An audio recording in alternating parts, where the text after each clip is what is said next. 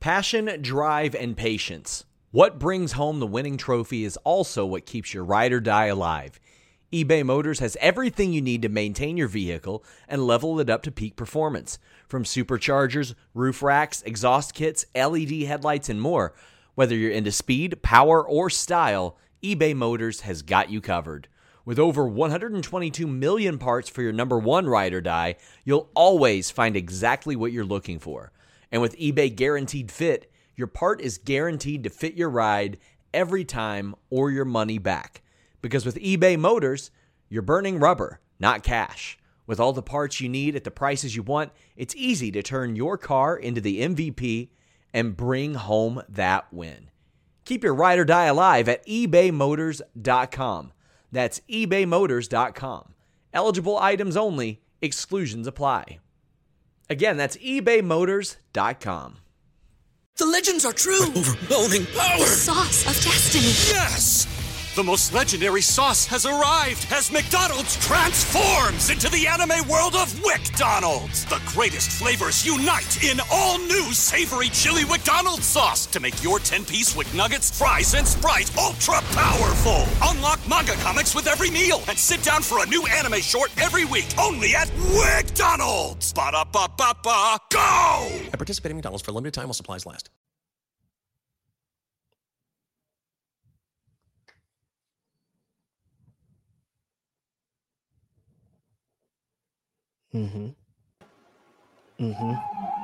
One day we're gonna be live here. I think we're live. Like, I think we're live. I'm gonna just keep being like, wait. Are we live? Yes, we are live. Shout out to everybody already being here in the chat. Very excited about this. Today we are here talking about ROH, Death Before Dishonor. Just had an amazing show, SP3. Back-to-back heat on the matches, an incredible main event that we're going to get into. Before we get into it, of course, I am Righteous Red, your favorite rapper, your favorite writer, your favorite podcaster of the Grab City Podcast.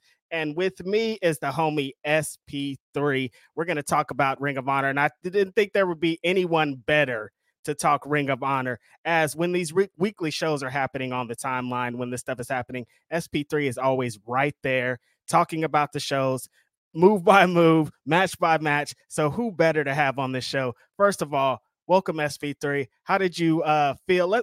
First, I want to get your thoughts on kind of the build-up going into this show and how the show as a whole kind of came up to that.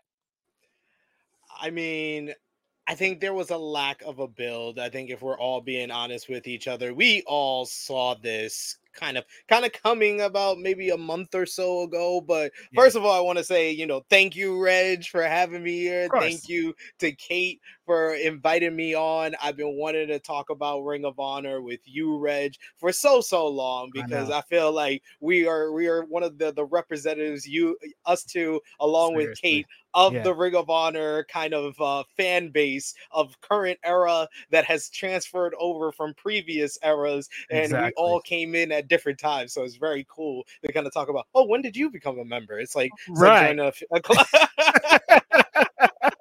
When did you get in? When did you drink like 2004? I was at 2016. And I told this to Kate when she did her Samoa Joe versus CM Punk watch along, that rivalry was what made me discover Ring of Honor. And I was like 16 years old. It was like 2004, and I was very much, this was WWF in the middle of, or WWE in the middle of Triple H Reign of Terror and JBL. Some tough times over there, SP3. I wasn't feeling it. I was trying to get my fix from TNA on Wednesday because I still had the black box, Reg. I still had the black box with the illegal cake. So I used to get those $10. We were just talking about that, I think, on Ask Graph today, and I was saying, look, they had a weekly pay-per-view show for $10, and most of us can't afford $10 a week, bro. That's crazy. But SP3 had, of course, the ultimate cheat code in a black household, a black box. Black box with the remote. You got to have the remote as well. Can't come one without the other. So I had that. So I was watching those $10 pay-per-views. But then you got guys dressed around in penises and Jeff Jarrett being slap nuts and beating my favorites like Monty Brown and stuff. So it was hard times in 2004. And then my friends told me about Samoa Joe versus CM Punk, and I had seen Punk from TNA. I had heard about this Samoa Joe from being over here on the East Coast, and then I watched the matchup. I became a Ring of Honor fan, kept up with, like, you remember the old Ring of Honor weekly thing on the website. That's how I used to keep up with Ring of Honor, because I wasn't up on getting the DVDs yet. That would be like another year before I would start getting the DVDs. So yeah, that's how long I've been with Ring of Honor. So I'm very excited to be here talking about it. We're talking about Death Before Dishonor, one of the staple Ring of Honor pay-per-views. And this show from top to bottom felt like kind of a culmination of different eras of Ring of Honor coming together. It kind of felt like what they were trying to do, if you remember, Reg, in 2019, when they got Juice Robinson and Mark Haskins, and they had Roosh and Dragon Lee. So they were doing like Lucha Libre meets strong style meets like this technical wrestling. And that's what this kind of smorgasbord of a show felt like. Yeah, I always love every time that they have a great weekly show, and I'm talking with Kate. Anytime you get the essence of what Ring of Honor represents, that's all we really are here for. And this show, off rip, had the essence of Ring of Honor represents. The thing that kind of gets muddied up in Ring of Honor being attached to the Collision tapings is those fans could be tired by the end of that. Imagine like trying to watch a Ring of Honor show after you just watched that FTR and Bang Bang Gang tag match. Like, you're going to be tired as hell. They took you through an emotional roller coaster. And then after that, you're going to watch a Ring of Honor show. So it's a tough thing. But here, this is people that bought Ring of Honor tickets to see Ring of Honor shows with Ring of Honor wrestlers on it. And I think that they did an amazing job of doing it. They really loaded up the card a lot yesterday as the show was going on, Honor Club. And as Tony Khan was tweeting out, we got a lot of what was to come on this show. And they executed, starting with the 0 hour, which I thought was super strong when it came to showing exactly what that Ring of Honor style is, and getting a lot of these wrestlers on the card that deserve to be here, that have been working kind of throughout these weeks and months on Honor Club, that need to come and represent. And I thought they started out really strong here, especially because like they had some really representation of what Ring of Honor represents. I mean, starting with the pure match with Josh Woods and Hot Sauce Tracy Williams, it's kind of like, this is Ring of Honor. You're about to get all kinds of different styles. So, Con, what did you think, like, off rip with the 0 hour show? And how did you feel about the presentation and how the crowd was here tonight? And that was where I got that kind of like kind of spreading out of styles and different styles was from 0 hour right off the jump. And the crowd, I thought it was such a great move bringing Death Before Dishonor to Trenton, New Jersey. Because when I hear Trenton, New Jersey, I think Ring of Honor. Right. I'm from the East Coast, born and bred New York City. I did not know Trenton, New Jersey existed until Ring of Honor started running shows. There's so many places like that throughout history that if it wasn't for pro wrestling, like ECW went so many places that I was like, what? Where are y'all? Like, what do you? That's not a real place. That doesn't exist. And yeah, here we go. Yeah, so many different places, but yeah, the Trenton, New Jersey is one of them. So I thought the crowd was very loud, starting off, and they got into things, and they helped out a lot of the matches on 0 hour. I thought Woods and Williams was a nice way to kind of, like you said, set the tone and saying like, this is pure rules. You're gonna get something different with Ring of Honor, and I appreciate that they can start off with that type of matchup that usually you would see kind of middle of the show or after a kind of a more red hot of an opener. So I like that they started off with this type of matchup. Yeah, and I'm really big fan of both of these guys. I think going forward, I always want these two to be featured prominently throughout. Josh Woods is just like, I don't know, there's something about him. He has that intangible thing that you need, and I think he's a really good wrestler. And I think if he's given more opportunity, I just said this on the show yesterday, if he's given more opportunities, he could be one of the biggest wrestlers in Ring of Honor. He could be featured in any division. Him being in the pure division is great, but he could also be a contender for Samoa Joe in the TV championship, because he just could fit in anywhere. Honestly, if they paired him up with a good tag team, it'll work. So I really like to see him kicking it off, getting his chance to kind of shine here, and really a great way to kind of kick off the show. Let's get into a couple of super chats before we move on, just because I want to show love to everybody showing love to us. We appreciate y'all being here, showing up for us, and watching the Ring of Honor product. Ricardo L. Notorio says, yo, this pay-per-view ruled. This pay-per-view ruled. I am, however, very high. That's the way to do it, Ricardo. I mean, there's only way to really watch this show. I remember, being under that same state in Hammerstein Ballroom. And those were my favorite Ring of Honor shows that I remember. I remember singing Final Countdown to Bryan Danielson for the last time in Hammerstein Ballroom when he went against Nigel McGuinness at Glory by Honor. Do you guys hear SP3 flexing on all of us right now? He dropped a couple of bombs there, right quick. He's like, oh, yeah, I used to be in Hammerstein Ballroom High. Used to see Bryan Danielson Final Countdown. He wrestled Nigel McGuinness. He just dropped it all nonchalant like it was nothing. I'm like, yo, you see these classic matches in these classic buildings like it's nothing. That's why he is here to represent what Ring of Honor has been happening tonight. So another one from Ricardo L. Notorio says, wasn't Kate at the show? Kate wasn't actually at the show. This was a sick burn on her. It was in her home, and she had to go to a wedding instead of being at wrestling. Can you imagine wrestling coming and interfering with wrestling? Or wedding coming and interfering with wrestling? So rude. Too many W words there. But honestly, yes.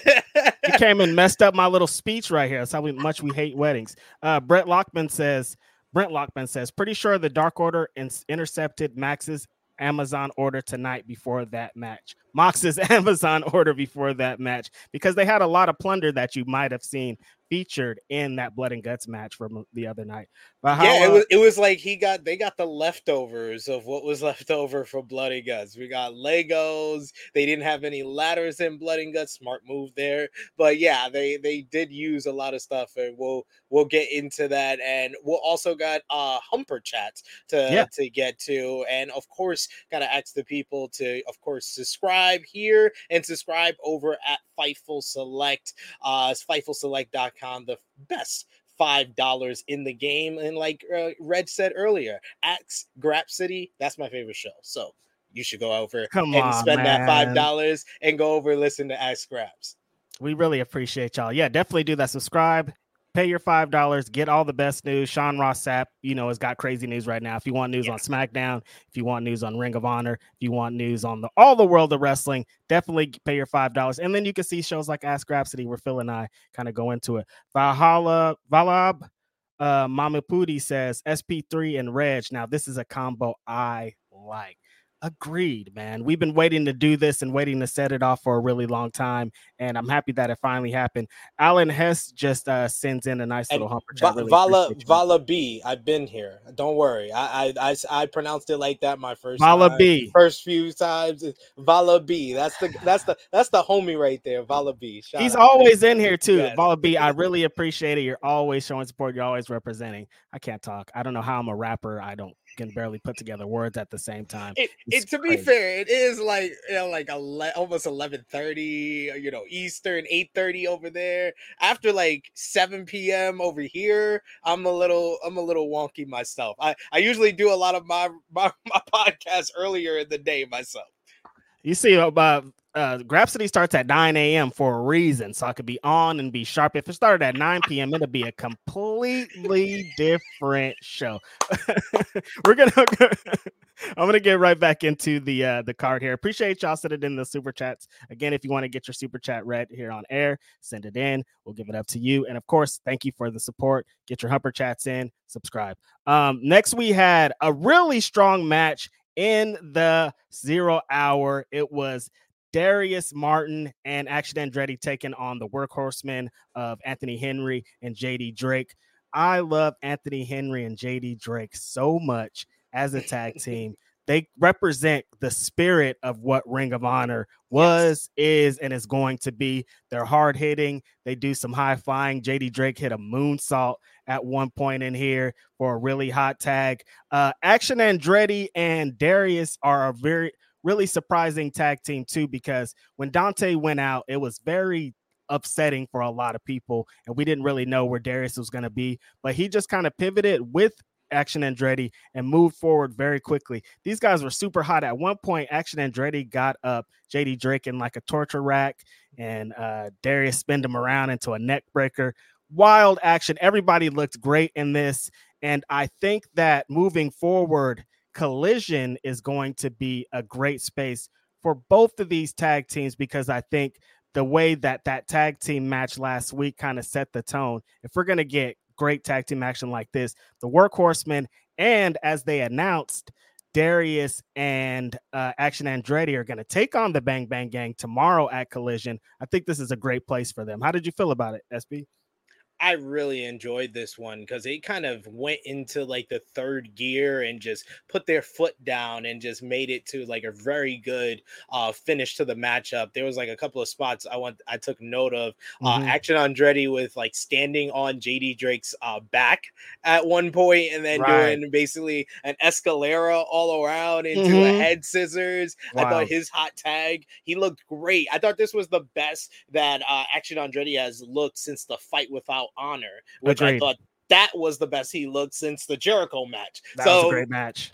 We need to put more of these type of performances up there. And they teased, him hitting that finisher, like you said, the torture rack position into the neck breaker, like the whole match. So they told a little bit of a story as well, which is different for the type of matches that I usually expect from what I call them action flight. Okay. Just make it easier on ourselves. That does make it easier. Why didn't you tell me this like legit 10 weeks ago, SB3? Send me a DM. I've been having these ROH post shows all the time, calling them fake ass Top Flight, and it's been Action Flight this whole time. I was at first I was calling them extra red bow Top Flight, but that's a deep cut. Not a lot of people are going to get that one. Action Flight worked better for people who didn't understand that deep cut. But yeah, no, I really enjoy them as a team now. I feel like they have finally gelled with one another and developed good chemistry, and they make for a great like babyface underdog tag team. And I 100% agree with you, Reg. We need more for the Workhorsemen. They're too good. They are like just plucked out of like 2002 through 2005 Ring of Honor, and they're just in 2023 and they're lost. They're like, what are we doing? This is not the Ring of Honor that we thought we were gonna come to. They are like the next evolution. Like I say with like you've been bringing up Bang Bang Gang. I say Jay White is like and then this generation's evolution of the main event heel wrestler. He is what Triple H was for the generation when we were growing up, what Ric Flair was for the 80s, what Harley Race was before that, and so on and so forth before him. Jay White is that now. And I feel like the Workhorseman is like the Ring of Honor evolution of what No Remorse Corp with Davey and Rocky to American Wolves to Red Dragon to the Workhorsemen. We are here now, and this is the next evolution. JD Drake, so underrated. I want more for this guy. I want more for this team. They need to do more with them. 100%. Spitting, those was bars. Yeah, just do more with these, and it just shows how strong the Ring of Honor tag team division is. And that's what was kind of making me upset when they weren't being defended or represented even for a lot of those Honor Club episodes. It was like, yo, you guys got some amazing tag teams in here. Why is this happening? But yeah, great match from both. And they did, like I said, they said that Darius and Action are getting a shot at the Bang Bang Gang tomorrow. They did a lot of that throughout this episode where they kind of tied in Collision announcements or Collision things. How did you feel about that aspect? Does it bother you when they kind of add in the AEW thing? Do you think it takes away from what ROH is supposed to be? I think it does dilute it a bit. I don't think it 100% takes it away, but it does dilute it to like remind you like, hey, you're still watching AEW. That's what it kind of. You know what this is. It kind of like, oh, you forgot. You've been watching all this good wrestling. You're like, oh, it feels like Ring of Honor again. No, reminder, AEW Dynamite. This Tony Khan's like, hey, don't forget who paid for this, big dog. Do not forget who paid for this. It's a wedding, and the bride's family wants to keep reminded, like a shout out by the DJ, like shout out to the wife's family. They paid for all this. The dad of the wedding does his toast, and he's like, "Hey, do not forget, this wedding would not be happening if I wasn't here." That was Tony Khan. It's all me. That's Tony Khan. He is the bride. Respect, though, wouldn't you? Yeah, wouldn't you do the same thing? 100, and we know if Vince would have got this, he would have been doing the same thing. So that shit would have been called WWE Presents Ring of Honor. Like, they're lucky that we didn't get AEW Presents Ring of Honor, you know? And I'll be honest. I mean, if they did that, I think they would be moving more tickets. As far as as an individual product, I think it might be running more tickets if it was All Elite Wrestling Presents Ring of Honor. I think it would move more tickets. SP3 with some controversial takes over here. He's saying if AEW presented this, it might get more people talking. That's very interesting. I'd like to hear how you guys feel about that in the chat. Like, do you guys feel the same way? Do you feel like if AEW added some more branding to it, maybe that it'll kick off a little bit more than it does? Very interesting take. Right after that, we had a great women's match. One of our favorite wrestlers in the world, Trish Adora, looking amazing. After her New Japan Dojo stint, she looks like a completely different wrestler. She was great before. She's even better now. But SP3, Layla Hirsch, man, what? It's just destruction and disorder. She came back and she's doing exactly what she did before she left. She had this stigma on her of being a badass. Everybody wanted her to just go in there. People were saying they wanted her to be a part of Team Task originally. People wanted her to be part of the Blackpool Combat Club now. They know how she gets down.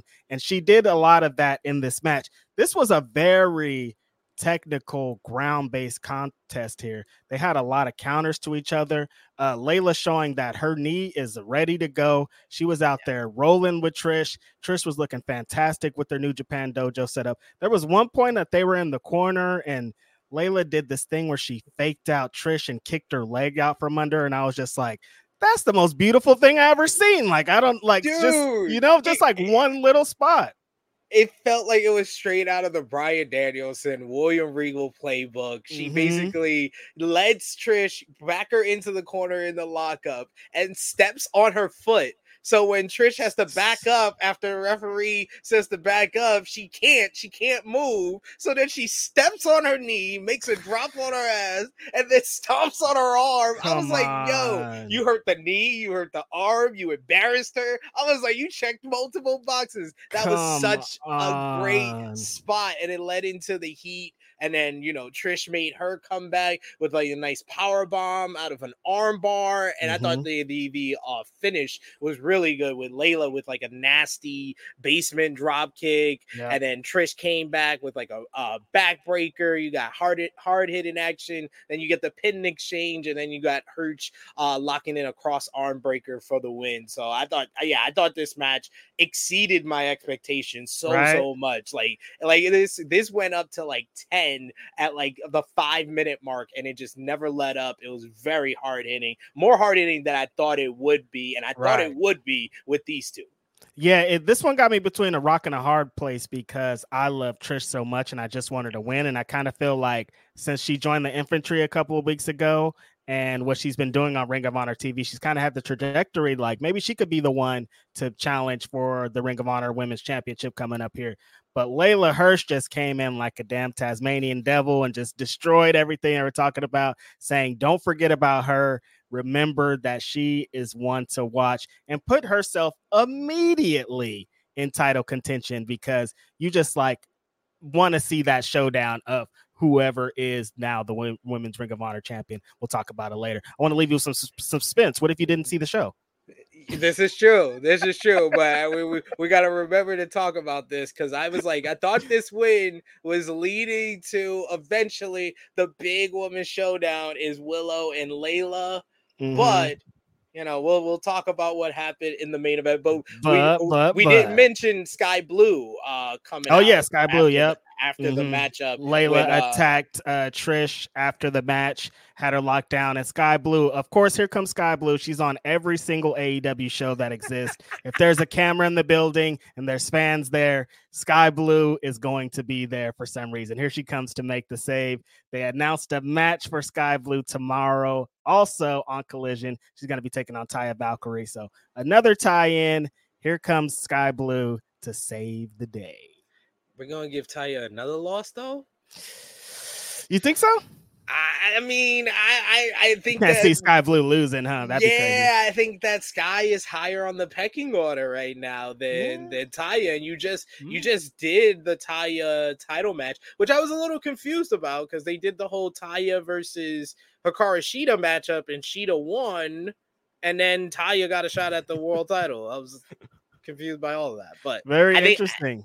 I think Blue is higher on the pecking order. I agree. I think that's exactly where it is. And then last on the final hour, 0 hour, was the homie AR Fox taking on Shane Taylor. A lot of energy in this. AR Fox's theme song, Josiah just destroyed that so hard. Every time that song pops off, I'm just like, hey, yo, he got like the energy of AR Fox and the bounce so right. Like, I don't like. Yes. How did you get it so correct, so on the money? I don't know. It just works out so well. Shane Taylor is pissed off, though, SB3. He wanted to win the tournament to challenge Samoa Joe for the Ring of Honor Television Championship. He came up short, so he is out here angry. I mean, when isn't he angry at this point? Every time he's out there, he's angry. AR Fox, on the other hand, though, is just such a ball of fire. He's hitting all his AR Fox spots. He hits the big springboard, imploding tope con hilo. That's just insane. Shane Taylor, like I said, is just angry. He's throwing forearms. He's throwing elbows. He's headbutting. He's trying everything to slow down AR Fox. But AR Fox is on a trajectory because he has a big title match coming up this Wednesday against Orange Cassidy. So it was going to be hard for him to get to lose here. He ends up hitting Shane Taylor with the rolling DVD into the 450 for the win. AR Fox here, he has been having a really strong showing throughout this kind of Honor Club thing, but I'm surprised, honestly, SB3, because I really did think Shane Taylor was going to win that tournament against Samoa Joe, and I thought that he was going to be the one to potentially dethrone Samoa Joe. I wouldn't have been surprised, and it would have been like we've been talking about this whole review, is like different generations of Ring of Honor, like the big bad dude of like the last generation of Ring of Honor versus the all-time big bad dude would be Shane Taylor versus Samoa Joe. Right. But as far as this matchup, I absolutely love this. Like, this was a splendid, like, clash of styles where you got Shane Taylor, who's so rough, so rugged, so scrappy, but also he's got all this size, all this power to him, while AR Fox, like you said, it just has so much energy and so much agility and uses his athleticism in such unique ways that sometimes his opponents aren't ready for him. But I just love the little touches to the matchup, like when Shane was on offense and roughing him outside the ring at ringside, and he just pops him in the mouth. And I'm like, why you had to do that to him? Why you had to pop him in the mouth like that? He always slows people down like that. He's good at that one. Dude, my favorite part of the matchup you did not mention was Caprice on commentary when he was absolutely outraged when Shane took off Fox's do-rag. Dude, listen, this was the match for us. Listen, points were made. Caprice knows exactly what it's like. He knows what it takes to put it on. He knows what it takes to keep it on. And for somebody to rip it off, that's disrespectful. Caprice was out here spitting facts. He said he took his do-rag off. Now he will never have waves. He's like, he said, and I quote, he got to get a whole new do-rag and start over. I literally was in tears. Shout out to Caprice Coleman, because that was the best call of the whole entire night. And then I like the finish with Taylor. He was just like, shoot, I got to do my finisher from the top rope, because he did the welcome to the land driver, which I thought was over. I did agree with you. That spot right there where that sequence where he ended up with that was crazy. I thought it was over right there. And I was like, oh, they going to make AR lose before he versus Orange? So when he kicked out, I was like, oh, okay.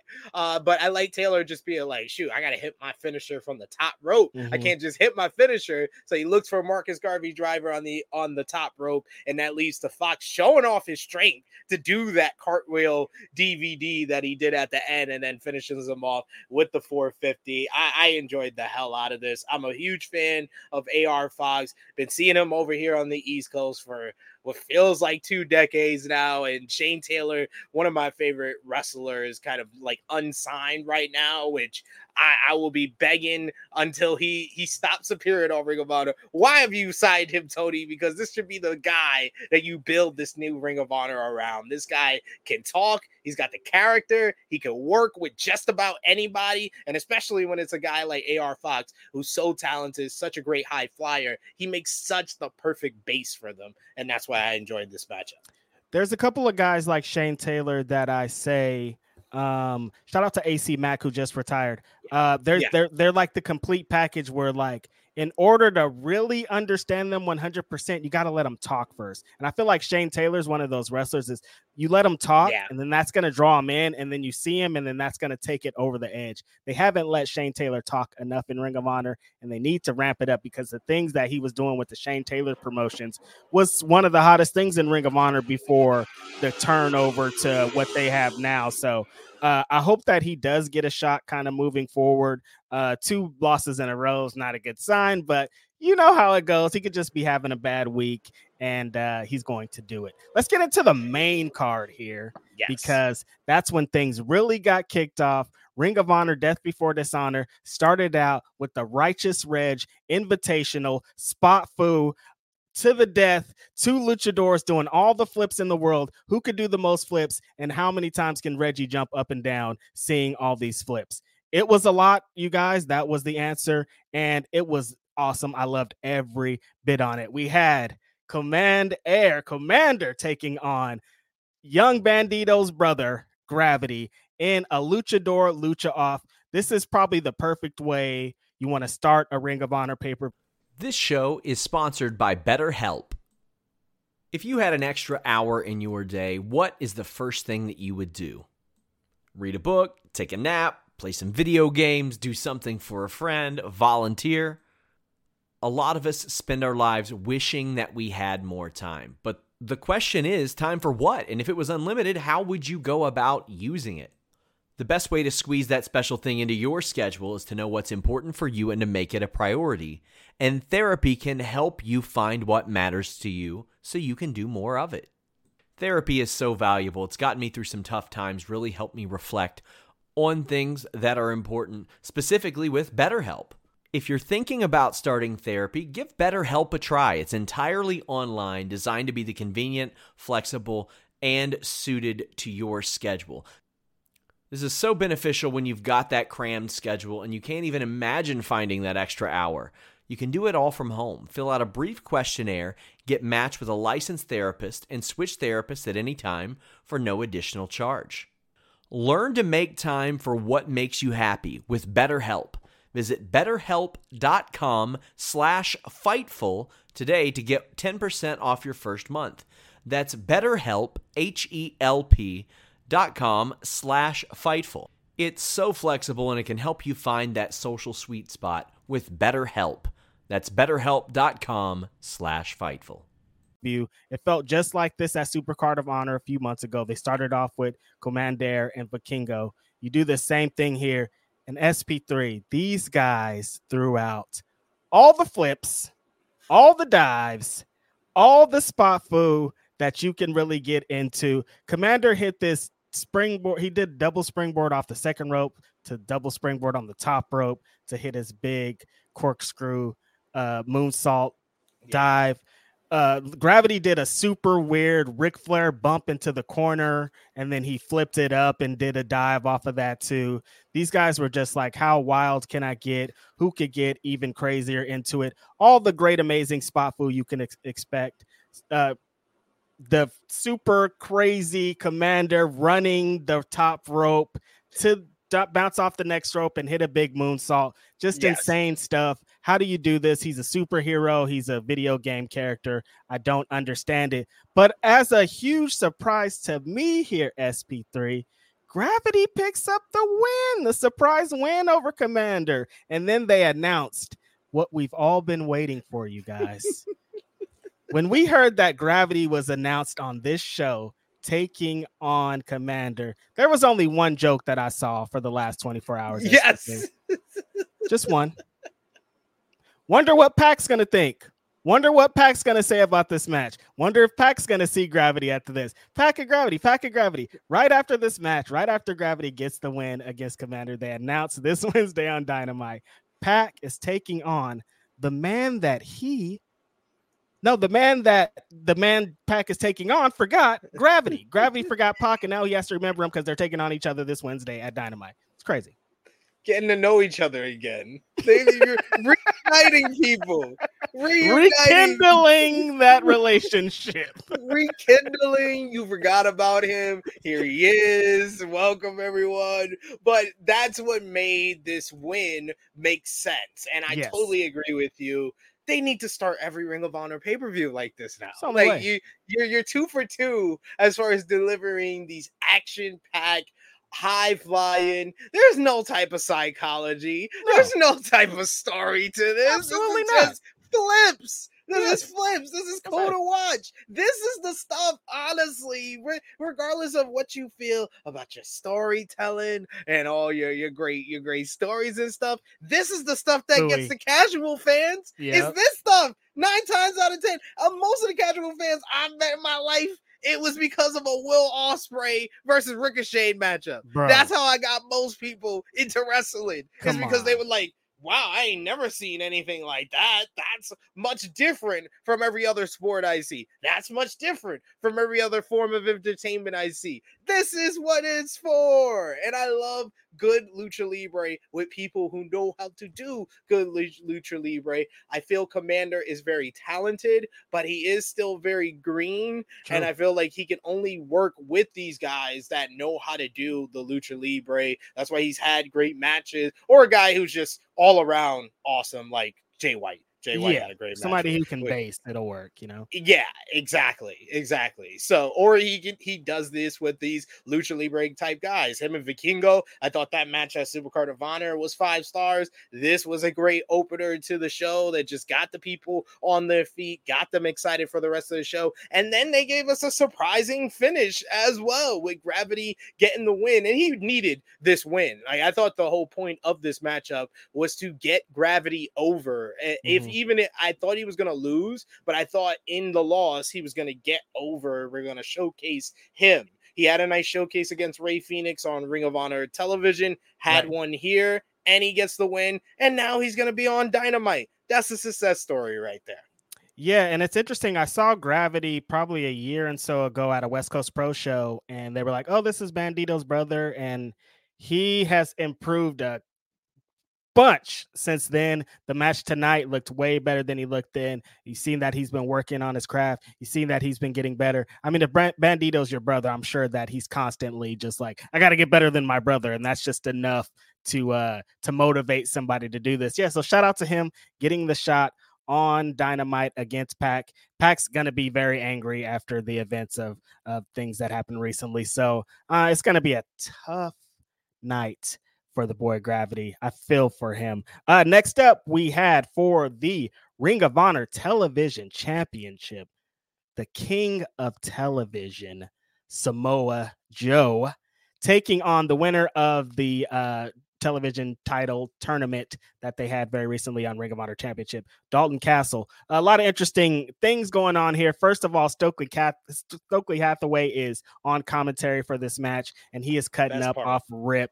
He is just being Stokely Hathaway, one of the best signings that in all of AEW just since the beginning. I knew that when he got released from WWE, or he didn't sign his contract, or however it happened over here, that wherever he went, he was going to be a great asset to them. And I think he's been even better than expected, better than advertised. So shout out to Stokely being here. He got involved kind of here in the match. The match goes off. Samoa Joe is dominant. He's out there not caring, beating Dalton Castle up.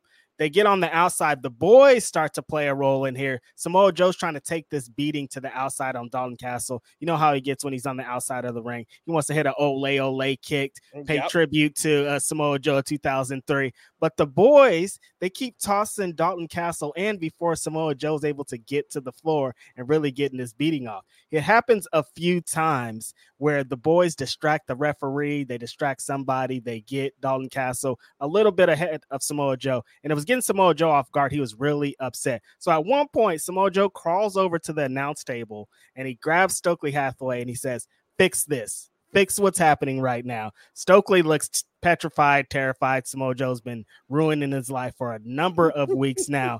So what he does is runs over to the ref to complain, to get the boys thrown out of the match.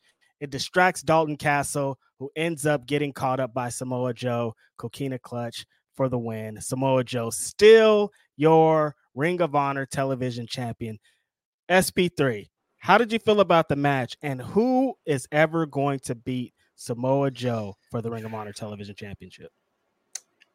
I thought the match was solid. It was a solid matchup. I didn't think that these two guys' styles meshed very well when the match was made, but it was about as what I was expecting from this matchup. And I like that they used it more to tell a story. One of how Dalton gets all this help from the boys, and usually it's undetected by the referee. And two, the Samoa Joe manipulation and bullying. Basically, Samoa Joe is Debo, and Stokely is Red. 1,000%.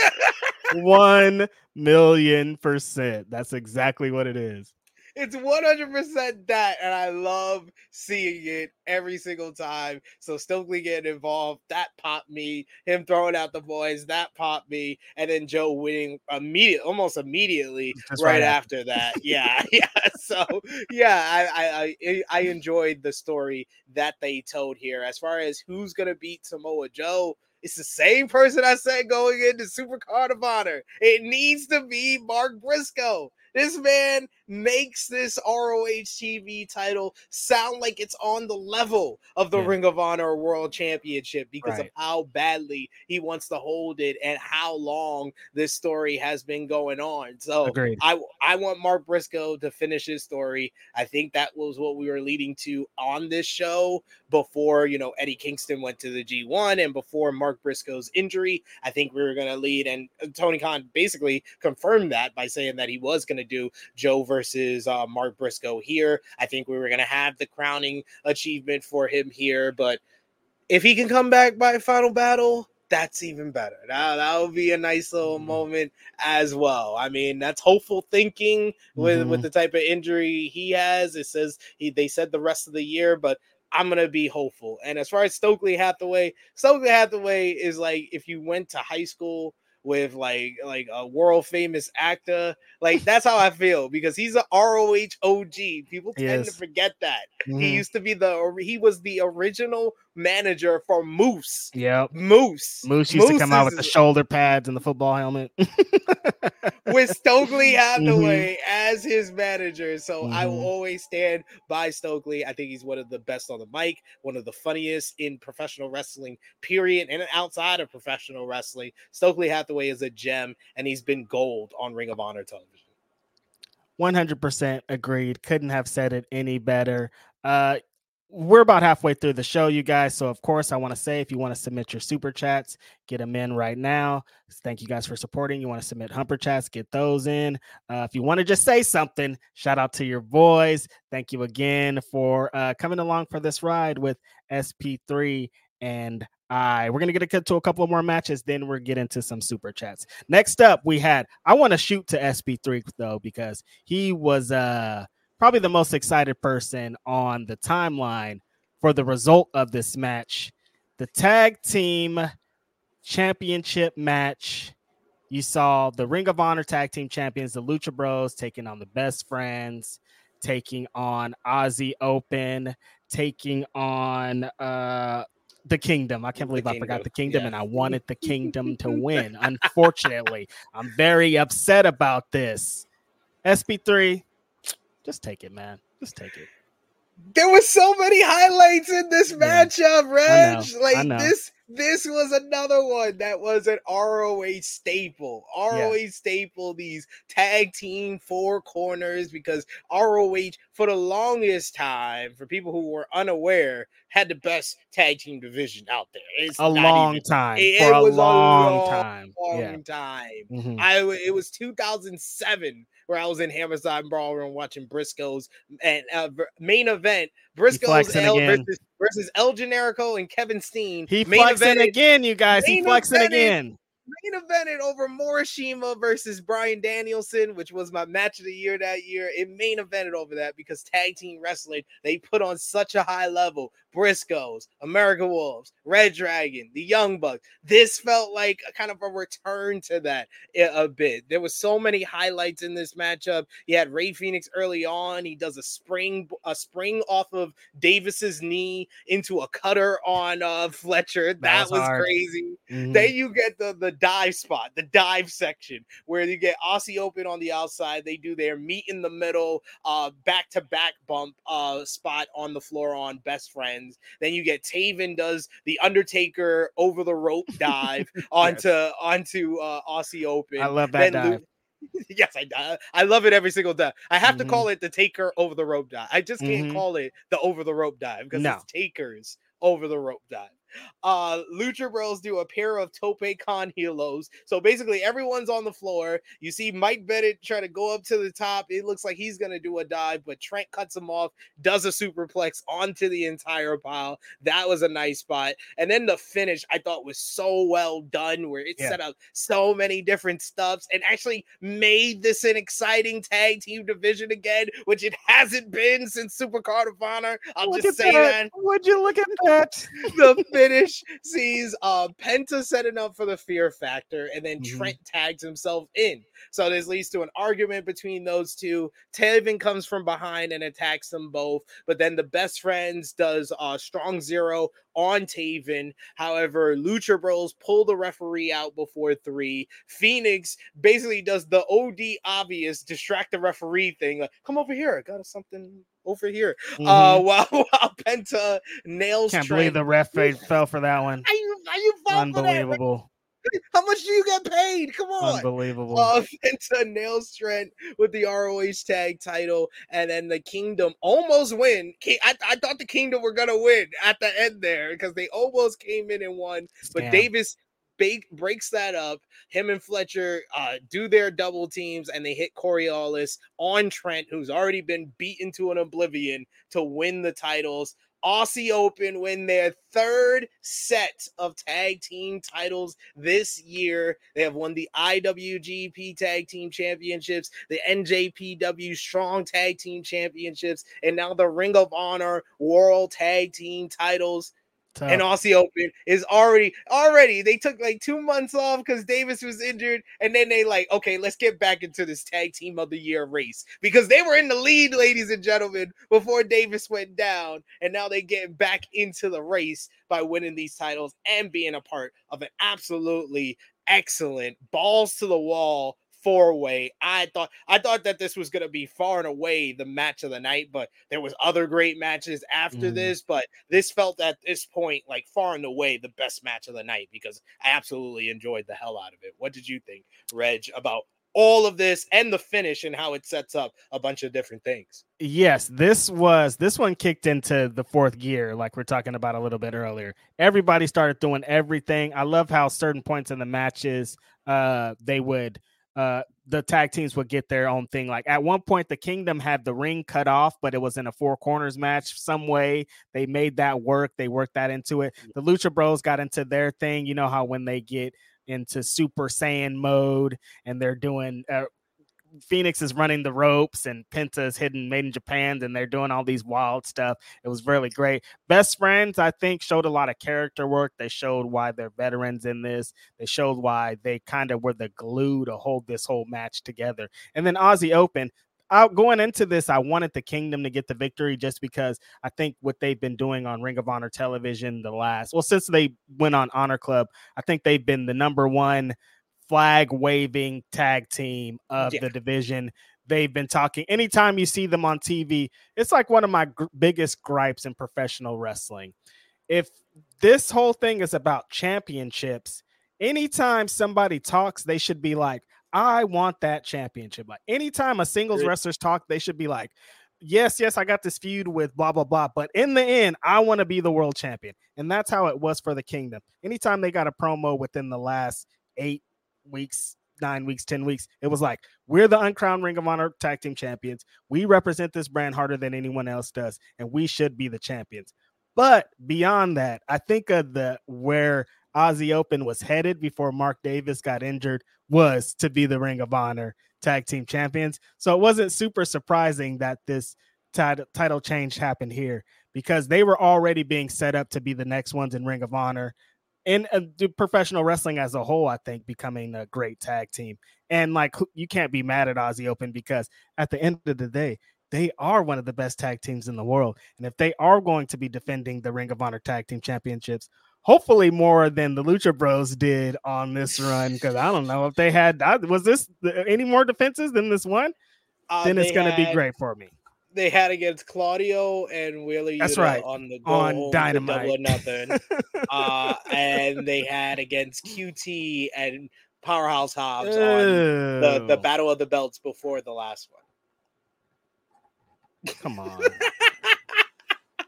But I thought that Aussie Open was going to win mainly because I thought that they finally, Tony finally figured out how to solve his issue, because I feel like Tony has been dealing with an issue ever since this year started, because he admitted that his whole plan for this year after year one was FTR and Briscoes and that whole all-time trilogy. And he said year two, the tag team division was going to be centered around Briscoes versus Lucha Bros. Now, you know, unfortunately, we don't have Jay Briscoe with us, so he's had to steer the course. They have gotten the titles on the Lucha Bros, but whether it's, you know, visa issues or having one on the show and not the other, this didn't work out. Are we still going to have the Lucha Bros on Ring of Honor and we're going to do like a proper feud with them in Aussie Open? And that's kind of finally the replacement for what was supposed to be Lucha Bros and Briscoes? Or do you think that this whole thing and this setup that we saw, you know, spoiler alert for what happens later in the night, seems like there's a setup for Death Triangle versus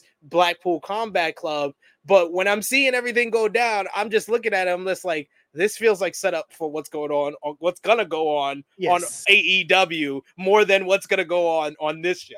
Exactly. That's exactly how I felt. And we're going to talk about it at the end of the Ring of Honor title match, that it was like, wait, is this about Ring of Honor or is this about AEW? Because look at it's about AEW. So, I mean, I'd really just at the end of this tag team match, just want these tag team championships to be defended. At least have like some proving ground matches, just something that shows that this division has something to fight for.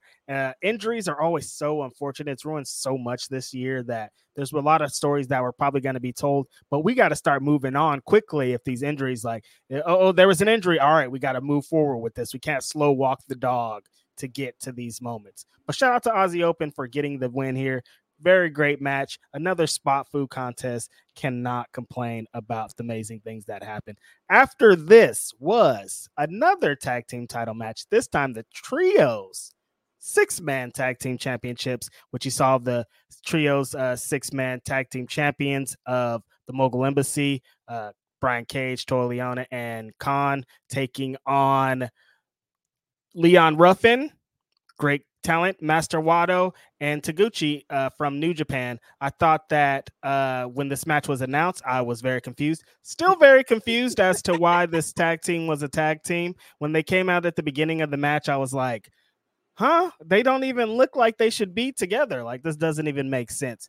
Beyond that, ended up being a super fun match. It felt like at the end of this match, it was a showcase for Leon Ruffin, because when he gets into that evasion, dodge, you can't catch me, I'm going to hit you here and then be over there quickly, immediately after, the fans always love it. And at one point, the crowd was really behind Leon Ruff, taking on these 3 giant action figure-like men on the other side of the ring that are trying to take his head off.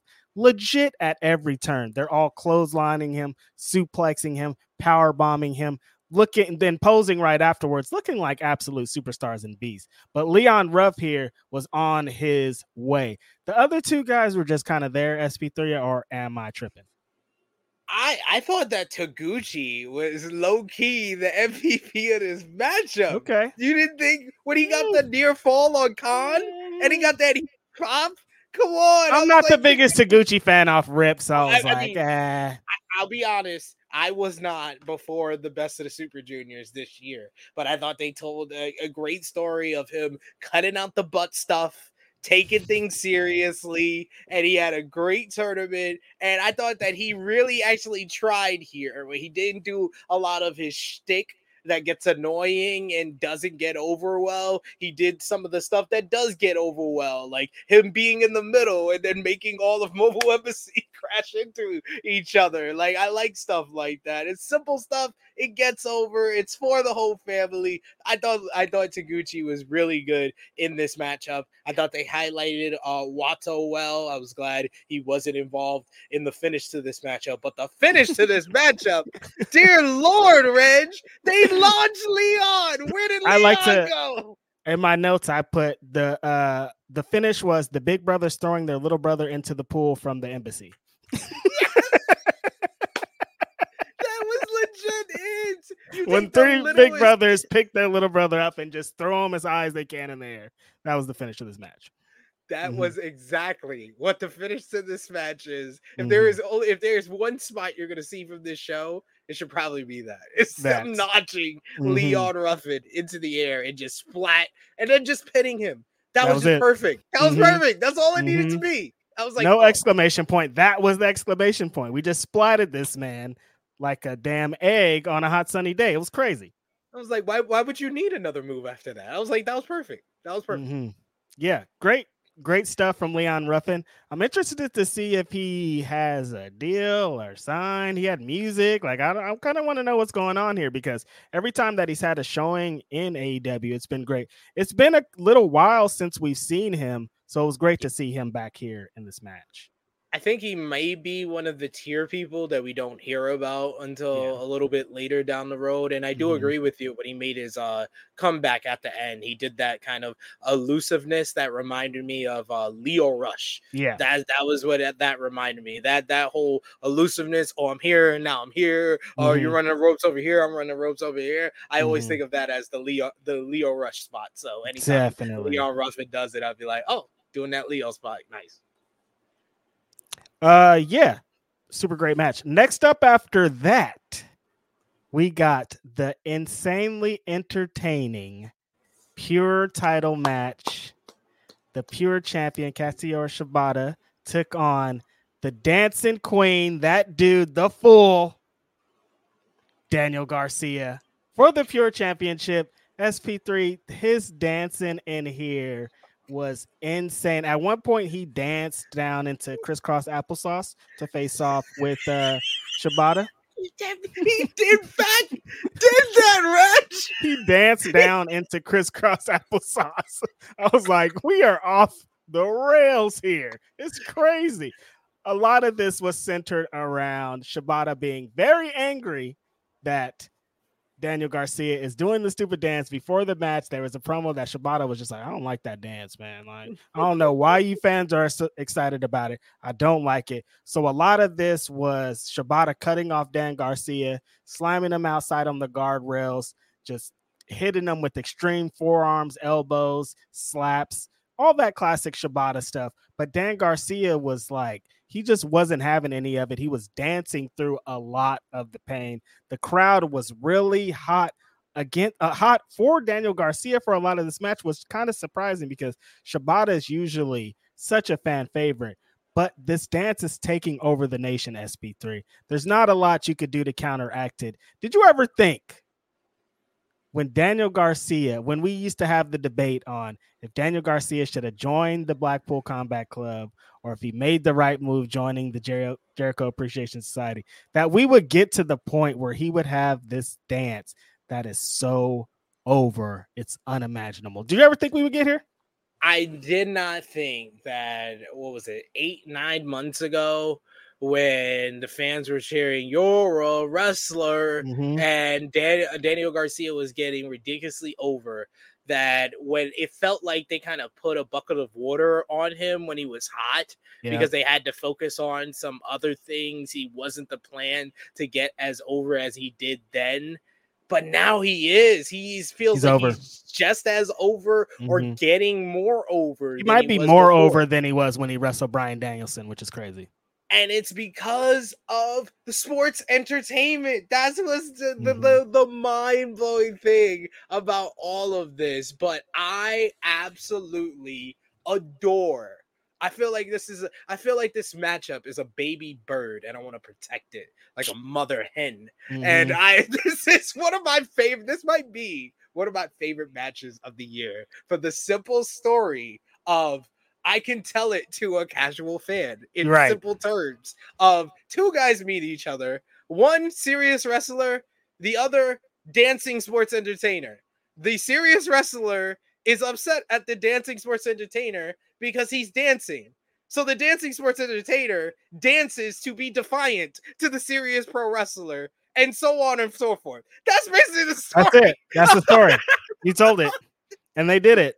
Of the whole entire matchup, him dancing, and then Shibata like sitting down and telling him, "No, get down here, be serious, and wrestle," and him just doing this into the sitting position, and then trying to dance through getting slapped, and Shibata saying, "No, I'm gonna hit you harder, fight me," and then him just turning it off, fighting the entire way through, and then that finish was absolutely fabulous, Reg, of Shibata catching him in the rear naked choke, and Garcia realizing he can't escape. He's in the middle of the ring. So he dances into fading away. Ridiculous. Yeah. I was like, oh, whoever is the producer for this matchup. 5-star performance, Daniel Garcia. So ridiculous. One of Daniel Garcia's best performances. Shibata penalty kick to win. I thought this was the match that exceeded my expectations the most. Facts. Because I thought it was going to be very good, and it was just absolutely great. Probably the best story of the whole entire card. You thought it was going to be like some hardcore fist and sweat flying pure title match, but Daniel Garcia is, which y'all try to get him not to be, a sports entertainer. He brought that sports entertainment and brought this match up 10 notches. It's crazy. You would think that you wouldn't do that in a match with Shibata, but it worked even better because it's a match with Shibata. He somehow had a more ridiculous kind of juxtaposition to a regular Shibata match than Orange Cassidy. That was more unique to a Shibata matchup than what Orange Cassidy did with Shibata. That just tells you how good Daniel Garcia is. This man is on another level, and regardless of how you feel about Chris Jericho, the whole plan and idea to pick Garcia with Jericho, it's worked because I feel like it's taken Garcia to this next level where he's found his charisma, found his thing that's getting him over, and he's still a great wrestler at the end of the day. So that's the perfect combination. Great match. Great showing from Daniel Garcia. I'm so happy to see him here in this spot. Coming into this pay-per-view, it was kind of like, well, why is Daniel Garcia back into this division? He was the pure champion before, and it kind of like just happened. But this was so different than the previous Daniel Garcia because this stupid little dance added such a better little element to it that it feels totally different than when he was in the pure division before. So amazing to see. Kind of a surprising result. I actually thought that Daniel Garcia might pull off the victory here, but Shibata's keeping that ROH Pure Championship, taking it back to Japan, taking it back to New Japan Strong, showing them young boys what the man's supposed to do. I think it's going to really mean something. It has to be someone, I wouldn't say kind of like a new star, but it has to be someone that hasn't won this pure championship before. So that's why I didn't think Garcia was going to win here. Would I have loved to see it? Absolutely. But I think Garcia has kind of moved on from being in Ring of Honor and being a champion in Ring of Honor. He's more of like your AEW kind of branded talent. But like you said, he told a different story where the first first time in Ring of Honor. They told the story of the two young guns kind of trying to jockeying for position in this kind of rebranded company of Ring of Honor over the Pure title. And now he's kind of the young upstart trying to go against a serious pro wrestler and show him his dancing sports entertainment ways is better than serious pro wrestling. So perfect kind of second story for him to tell in Ring of Honor. Look at them telling stories on Ring of Honor through matches and through that. Who would have thunk it? I never thought we would be here, but it is Ring of Honor. Like, who should be surprised? I would say some people would call this match, Reg. Don't. Absolutely do not. Y'all do. Please drop the thumbs up on this video. I appreciate y'all. And if y'all drop thumbs up on the video, y'all can see me more here on Fightful, so I don't feel like a substitute teacher at a school where everybody says nice things about me, but they never want to hire me to be a teacher. Put the thumbs up on the video. Oh, well, yes. SB3 letting his true feelings out here tonight. We are cooking with fire, baby boy. Yeah, get your super chats and hover chats in. Probably should get into a few of them before we get into the last three matches of the show. So far, so good. Y'all are doing great. Ricardo El Notorio says, SB3, thoughts on Collision success / non-success? Collision, I think, has been very well done in the first 5 weeks. I thought last week was the best episode of Collision. That FTR Bullet Club Gold Bang Bang Gang matchup, one of the top 5 best tag team matches in AEW history, top 5 best on American television history. Like, it's so amazing of a matchup. I thought Ricky and CM Punk was very good, and I think that kind of like what we're talking about Bullet Club Gold, they've kind of been the number one success story of Collision so far. As far as like what they said about Collision is putting a spotlight on people that weren't necessarily getting a spotlight when they just had Dynamite. Jay White was at the top of my list because I was getting upset as every week passed when he first came and he wasn't positioned. You thought he made a mistake? Position. I was like, maybe you made a mistake, Jay. Maybe you should have waited for the hiring freeze to be over. You could be still working New Japan Strong right now until it was over. But yeah, I think that they've really put a spotlight on them. Jay feels like a main event heel. Him and Juice Robinson feel like a revelation as a tag team. FTR feel like a prominent AEW World Tag Team Champions again. So the whole program, like that program between FTR and Bang Bang Gang, has been a success, and it's been a big success for Collision. I like the old school feel to it, how it starts off with the promos. As far as like non-success, it's just the middle stuff that they have to get to. Like, you got the FTR versus Bang Bang Gangs going well. You got CM Punk feuding with just about anybody. Ricky Starks, Samoa Joe, Jay White, that's going well. Andrade and House of Black over here is going well. But everything in between here, that's what they need to figure out. And I think that's when I will be on the bandwagon with everybody else who I think are very recency bias. We're saying AEW Collision, best wrestling TV show out there right now. No, you're just gassing it because you're a CM Punk fan. But those colliders, man, those colliders, that's how they get down.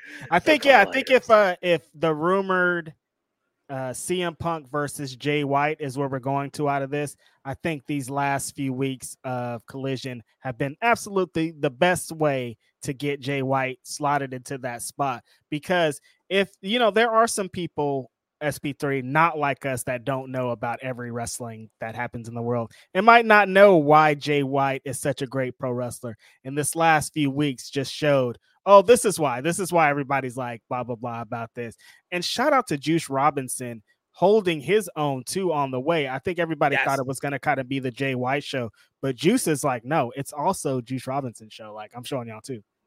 And they just made for the perfect team for FTR to go against, because FTR loved that old school kind of slow it down style in the ring. And Juice is he's plucked out of the 90s 100. Yeah. He's plucked out of the 90s with the cocaine from the 80s. That's Juice Robinson.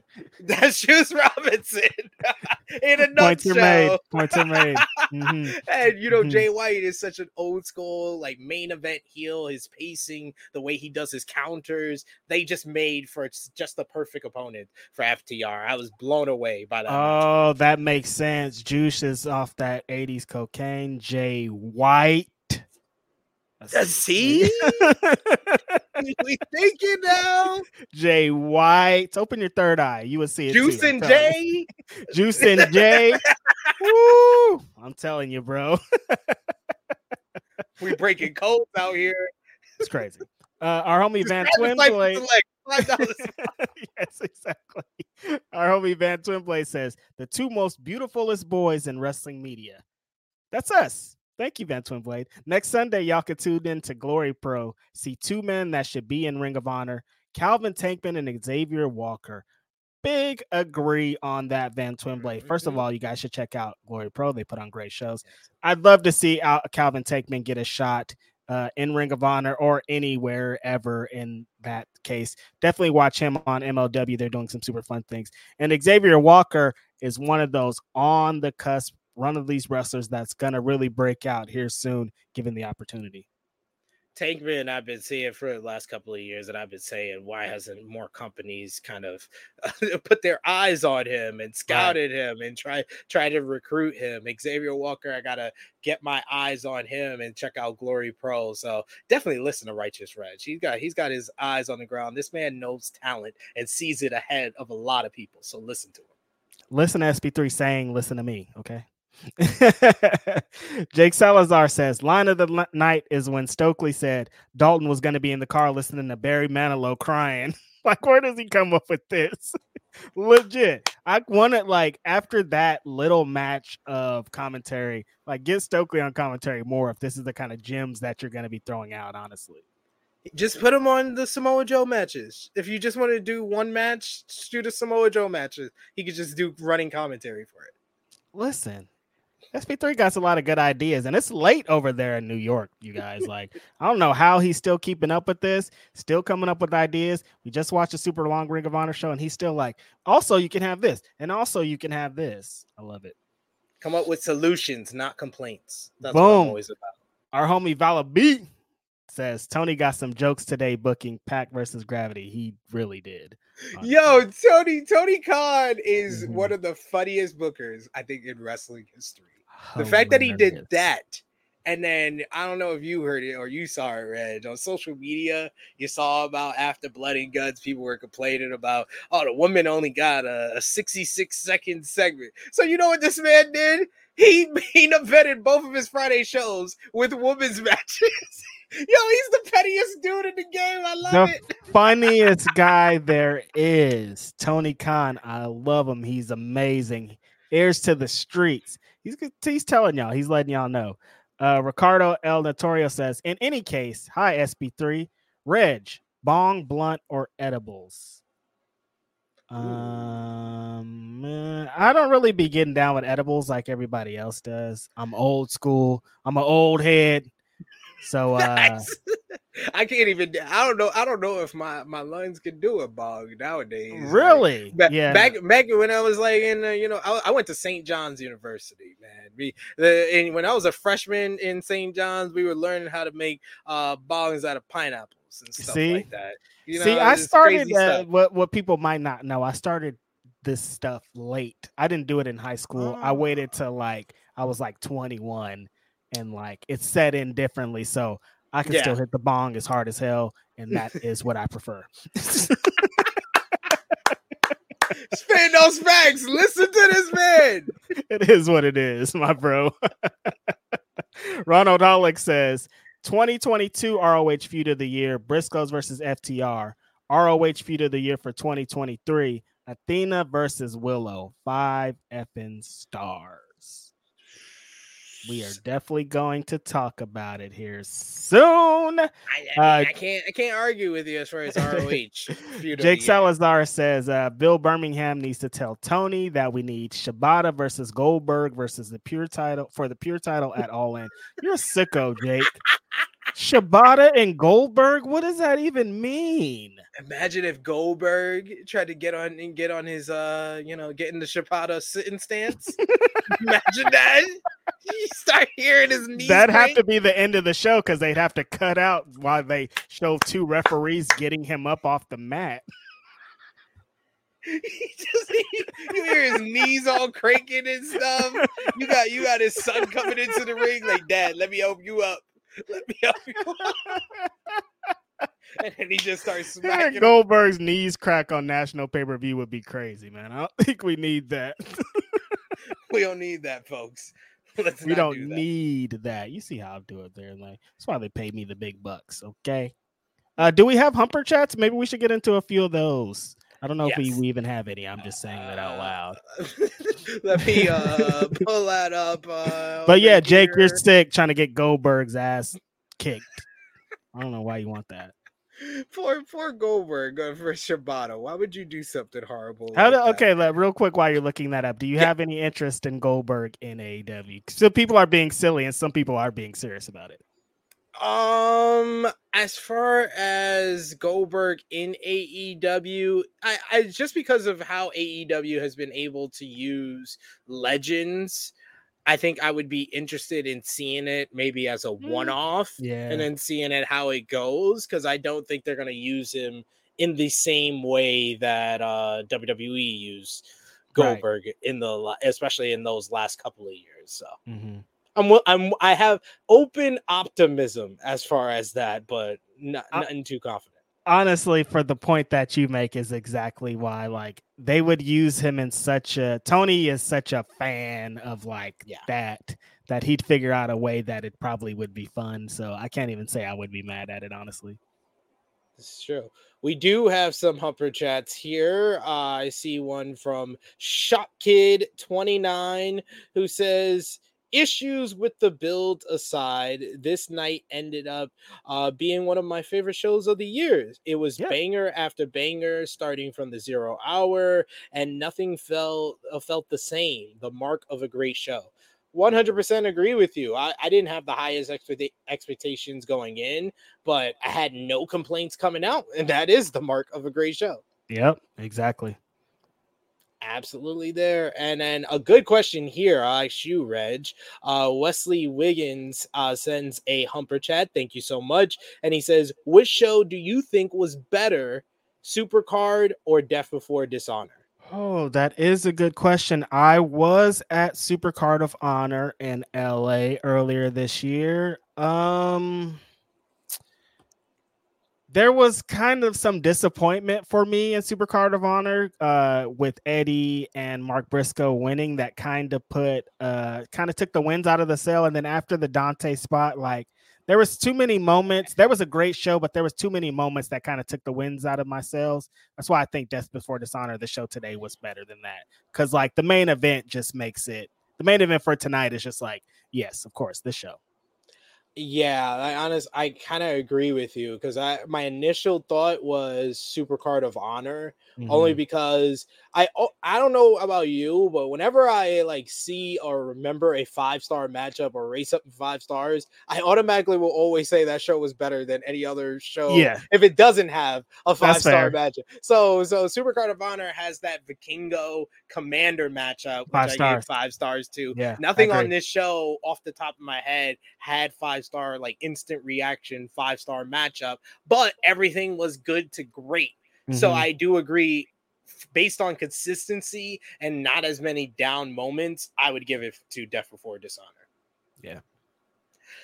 We got one here from that was the one we read earlier from Vala B, and that was one about the Embassy Taguchi matchup. We got Brent Lockman, who says, 2 on the nose to say Taguchi left the forbidden door open a crack.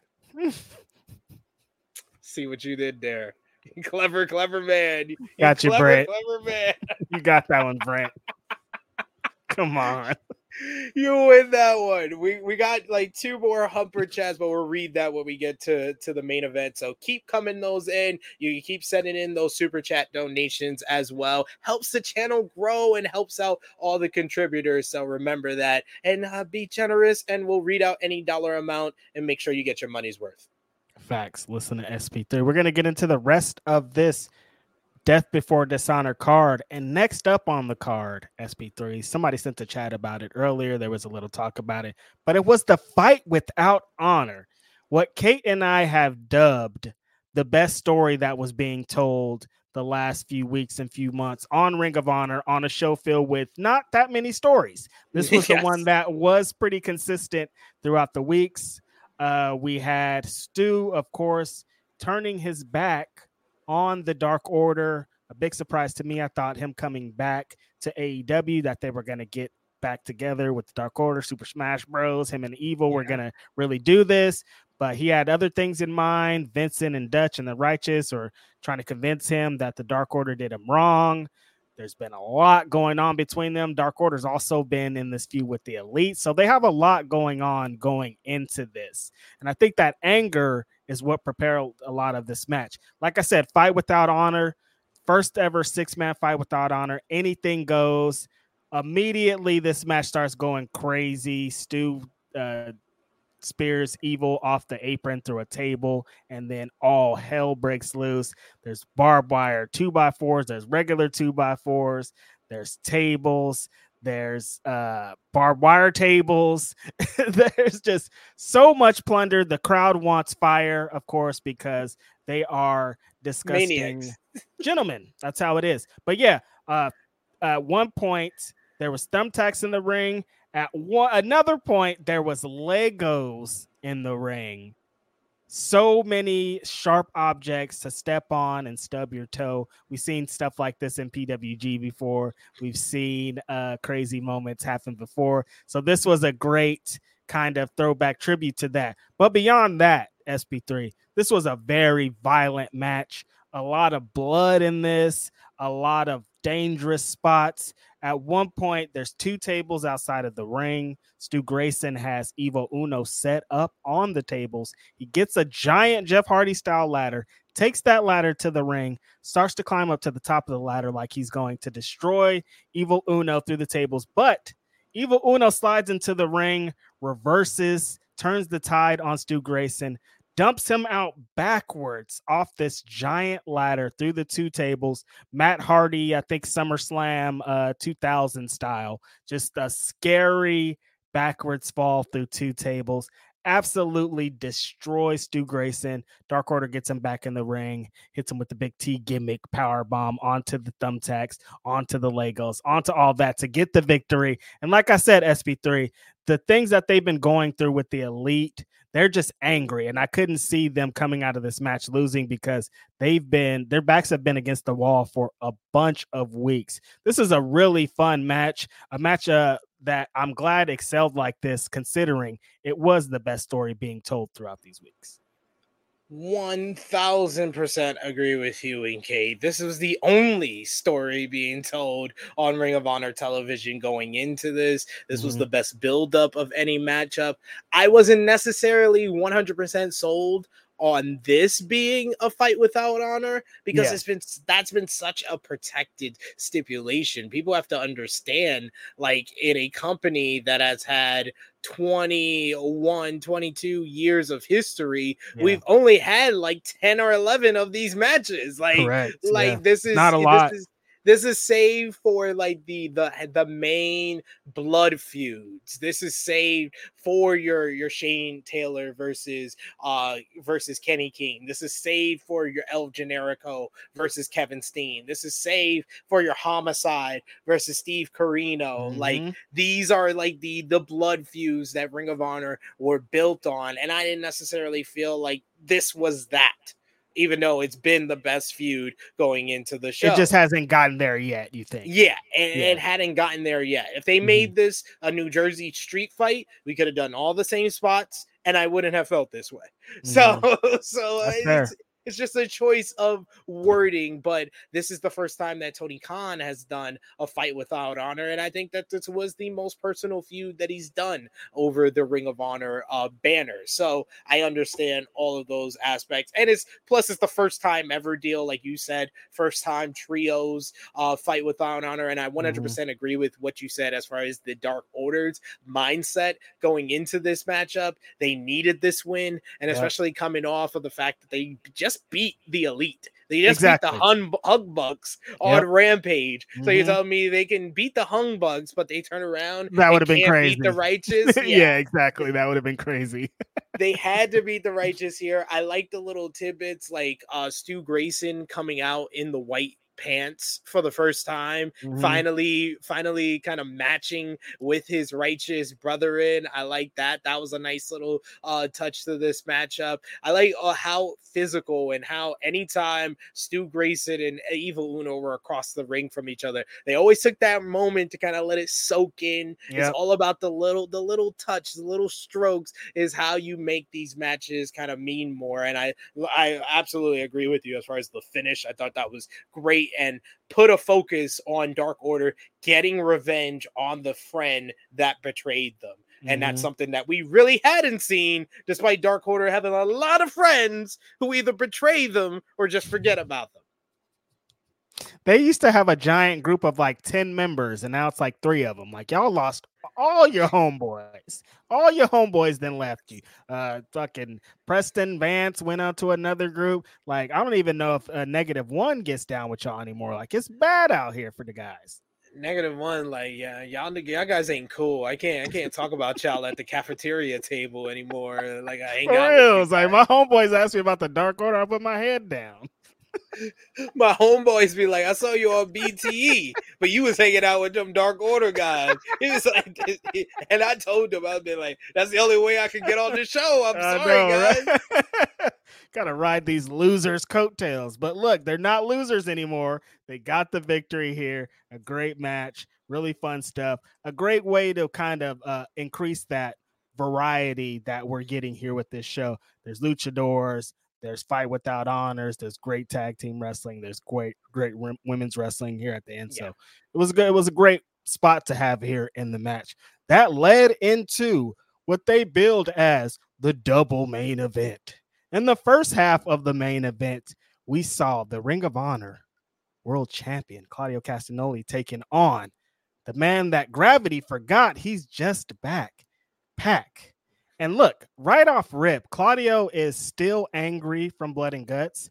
He starts the match before the bell rings by attacking Pac. And it's kind of hypocritical because these are kind of things that he would be mad at Eddie Kingston for. He's been telling everybody that they don't have honor and they fight without honor and they need to be better. And he's the Ring of Honor world champion and he's honorable. But he wasn't honorable to start this match, man. He did exactly wasn't honorable the whole match. Yeah, like he was wilding the whole time, like going against the rules, going against everything he's kind of been pitching, showing that Eddie Kingston was right. Eddie Kingston, you better come back and let him know.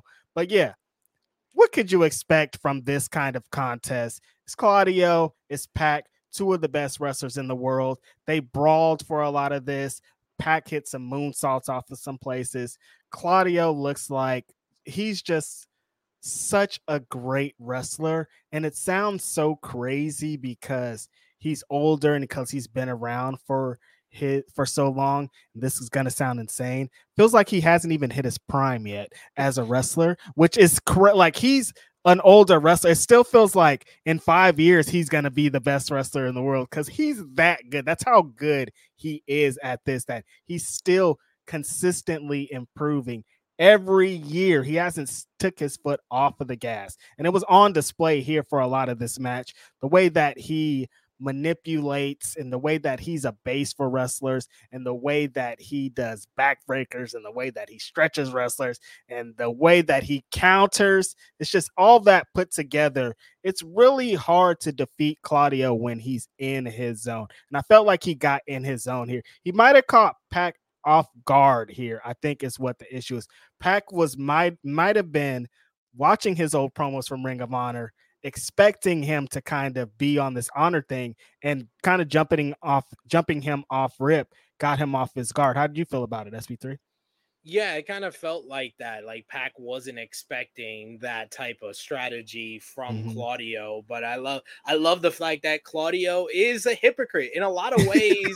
Like we keep going back to this theme of we're seeing a lot of Ring of Honor kind of be redone. This Claudio world title run, it's just Nigel McGuinness world title run, guys. Yeah, that's all it really is. It's Nigel McGuinness's world title run, because Nigel McGuinness was a guy who won the world title based on honor, kind of like Claudio. And then eventually he started hearing the fans talk about how he's always injured, he doesn't defend the title enough. Should be Bryan Danielson in the spot. Should be Bryan Danielson. It shouldn't even be you. And eventually he just started using more nefarious ways more and more as his title run got, and he became one of the longest reigning Ring of Honor world champions of all time. And I think we might be heading down that same route with Claudio Castagnoli, because I totally agree. I don't know if I agree with he hasn't felt like he hit his prime yet. I was just talking crazy. No, but it does feel like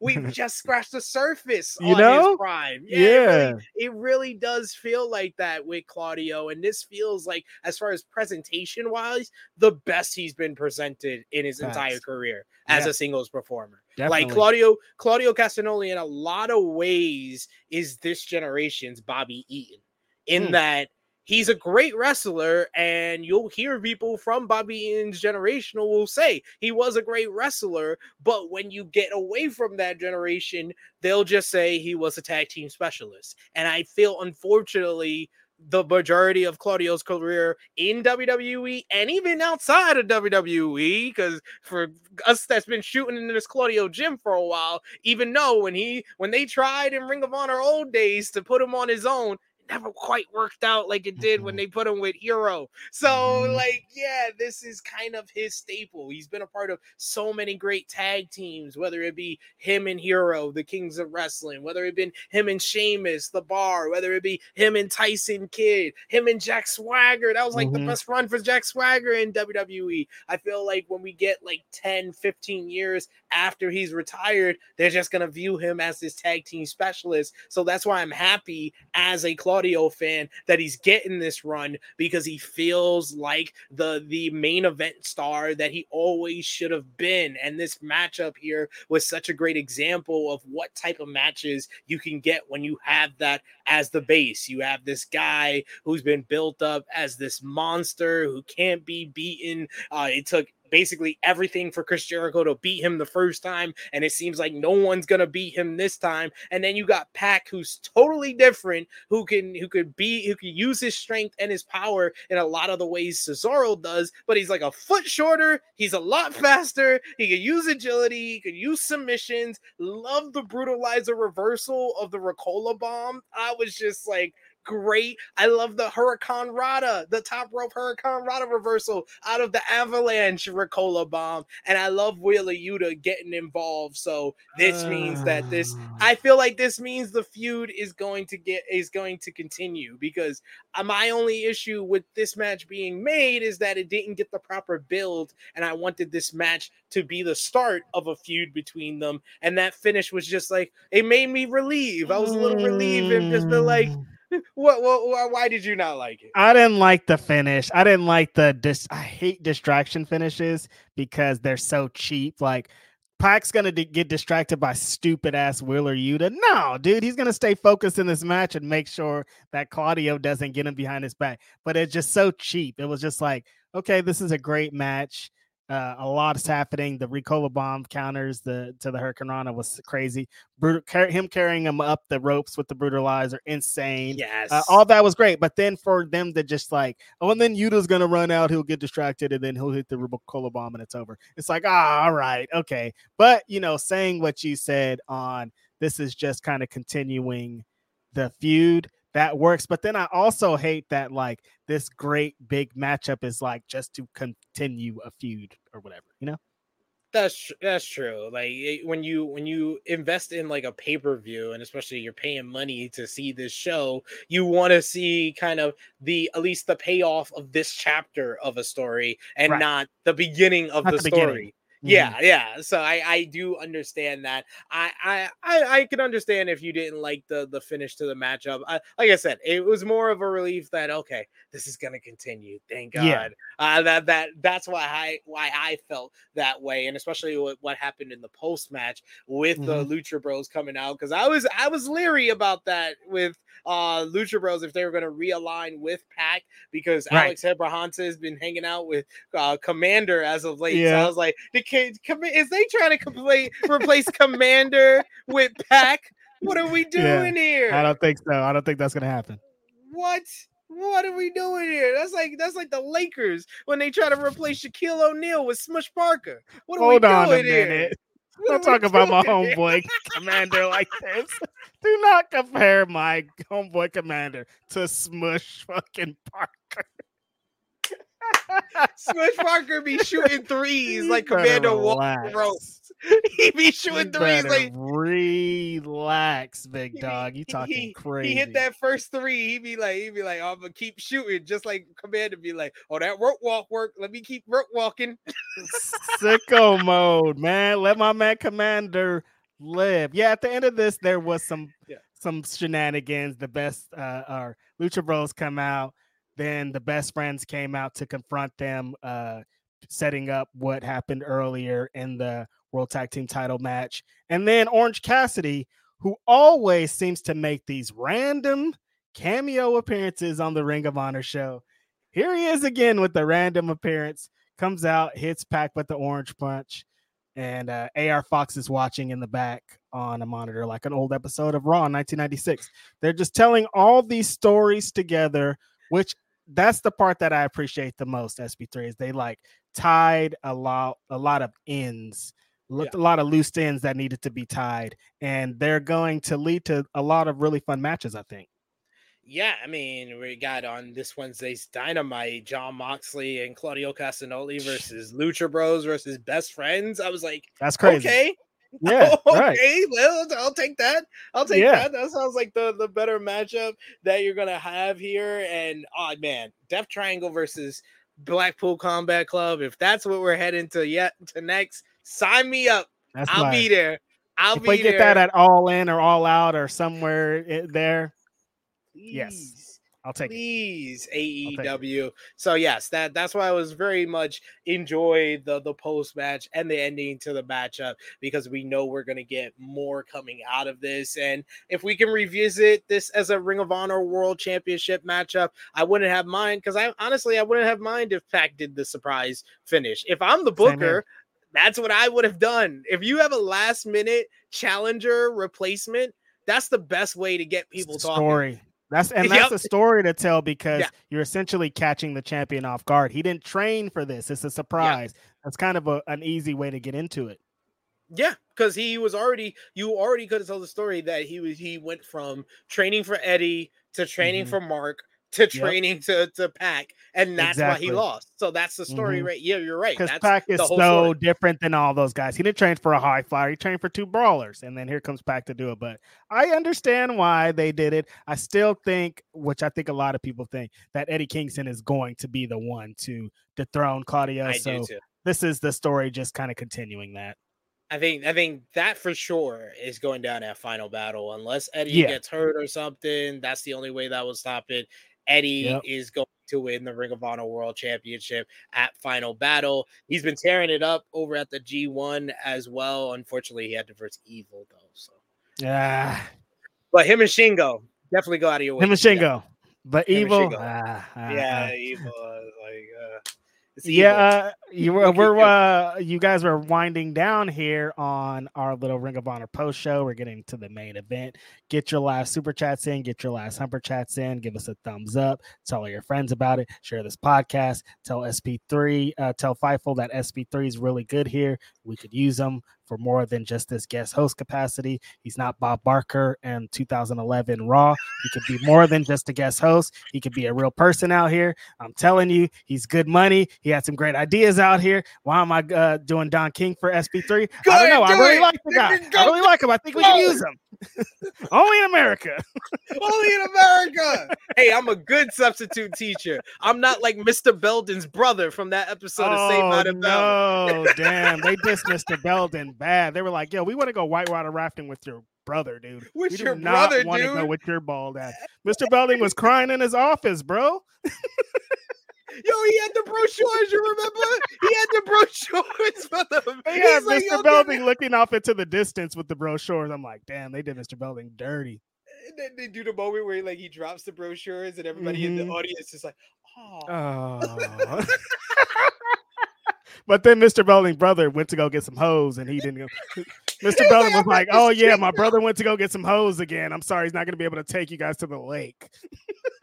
But I'll take you guys. I'll take you though, even though y'all dissed me a day ago. Exactly. I shouldn't take y'all nowhere. I'm your principal. It's fine that you guys hurt my feelings and I went to cry in my car before I went home.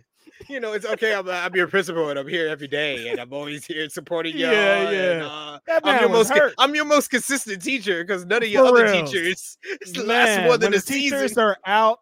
I'm the substitute. I'm the principal and the substitute. I do all these jobs, and this is how y'all treat me. I started this gangster shit. This motherfucking thanks I get. Hello.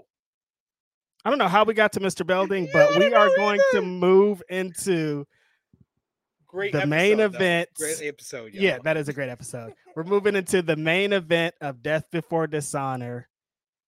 2 black women in the main event. The forever Ring of Honor Women's Champion, the MVP of Ring of Honor and the Honor Club, Athena, is here to take on the woman with more momentum than most. I did calculations, SP3. I think this is the 3rd ever women's main event of a major pay-per-view. The other 2 were Sasha Banks and Bianca Belair and Mercedes Moné and somebody in this match, Willow Nightingale, 2nd main event black woman for the AEW Women's Championship. Such an important match, you guys. Athena going into this match I'm not bullshitting when I say she has been the Ring of Honor MVP, man or woman, doesn't matter. Like, this show is hers. When she says, this is my show, blah, blah, blah, she ain't lying. She's real. If you watch all the shows coming into this, she's been dominating people. She's been beating people up. Her and Willow already had an amazing contest earlier this year for the Ring of Honor Championship, Women's Championship. They just had another great match a few weeks ago on Collision for the Owen Hart Cup tournament. This was a lot of build in this. Phil and I interviewed Athena a few weeks ago talking about the Owen Hart match, but it kind of applied the same to here. She said she was going to come in here and beat Willow up real bad and continue to be the forever Ring of Honor Women's Champion. Willow has been on such a great trajectory. Her momentum is crazy. She just recently lost the New Japan Strong Women's Championship, who she won from Mercedes Moné earlier this year in Long Beach against Julia. She lost that championship too. So she's coming off of that, but she is coming off a big Owen Hart win. She did just get the victory over Athena. And these women here in this main event did about everything you could want to see in a main event women's match.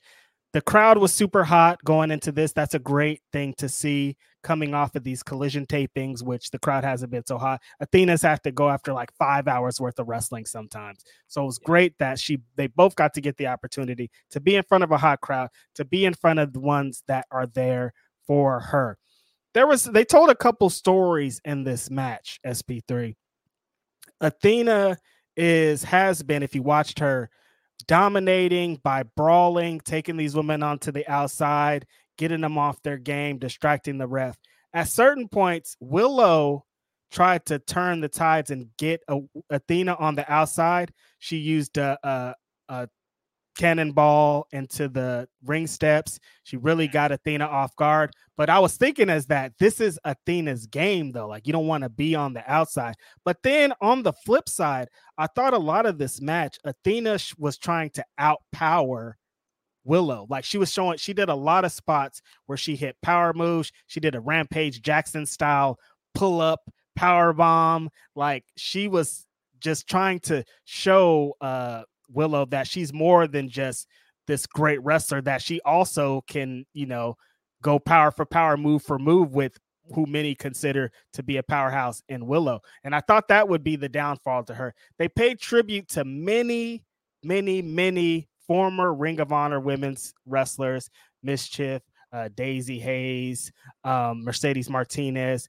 It was really a mix of, if you know the history of Ring of Honor and the Ring of Honor women's division, which isn't super heavy and super rich. No. They did, in fact, pay tribute to those women who never get an opportunity like that. They weren't main eventing shows. They were barely on the shows. And when they were on the shows, it was like the popcorn match. So they have turned that into having this main event. 2 Black women main eventing, absolutely incredible match. All throughout, the doctor bombs that Athena hit, that Willow hit, the pounce.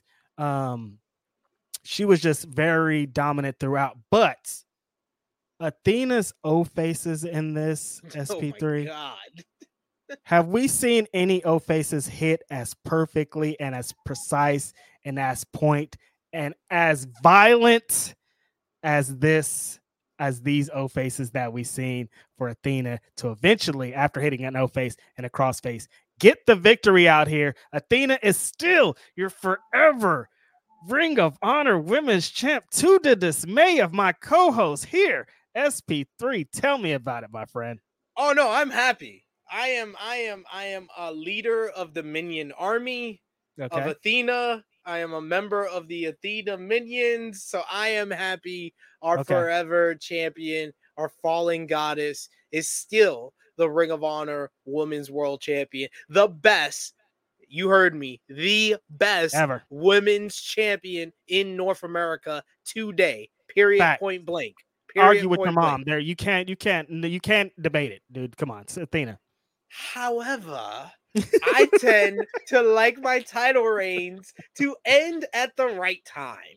And I don't know. It just felt like tonight was the right time to kind of seal the bow. And I would look back on this Athena reign and be like, okay, this is like one of the greatest women's championship reigns ever. It went 8 months. She did all these things. She was the main star, felt like the biggest star, main evented the last show she held the title for. It feels like the perfect title reign.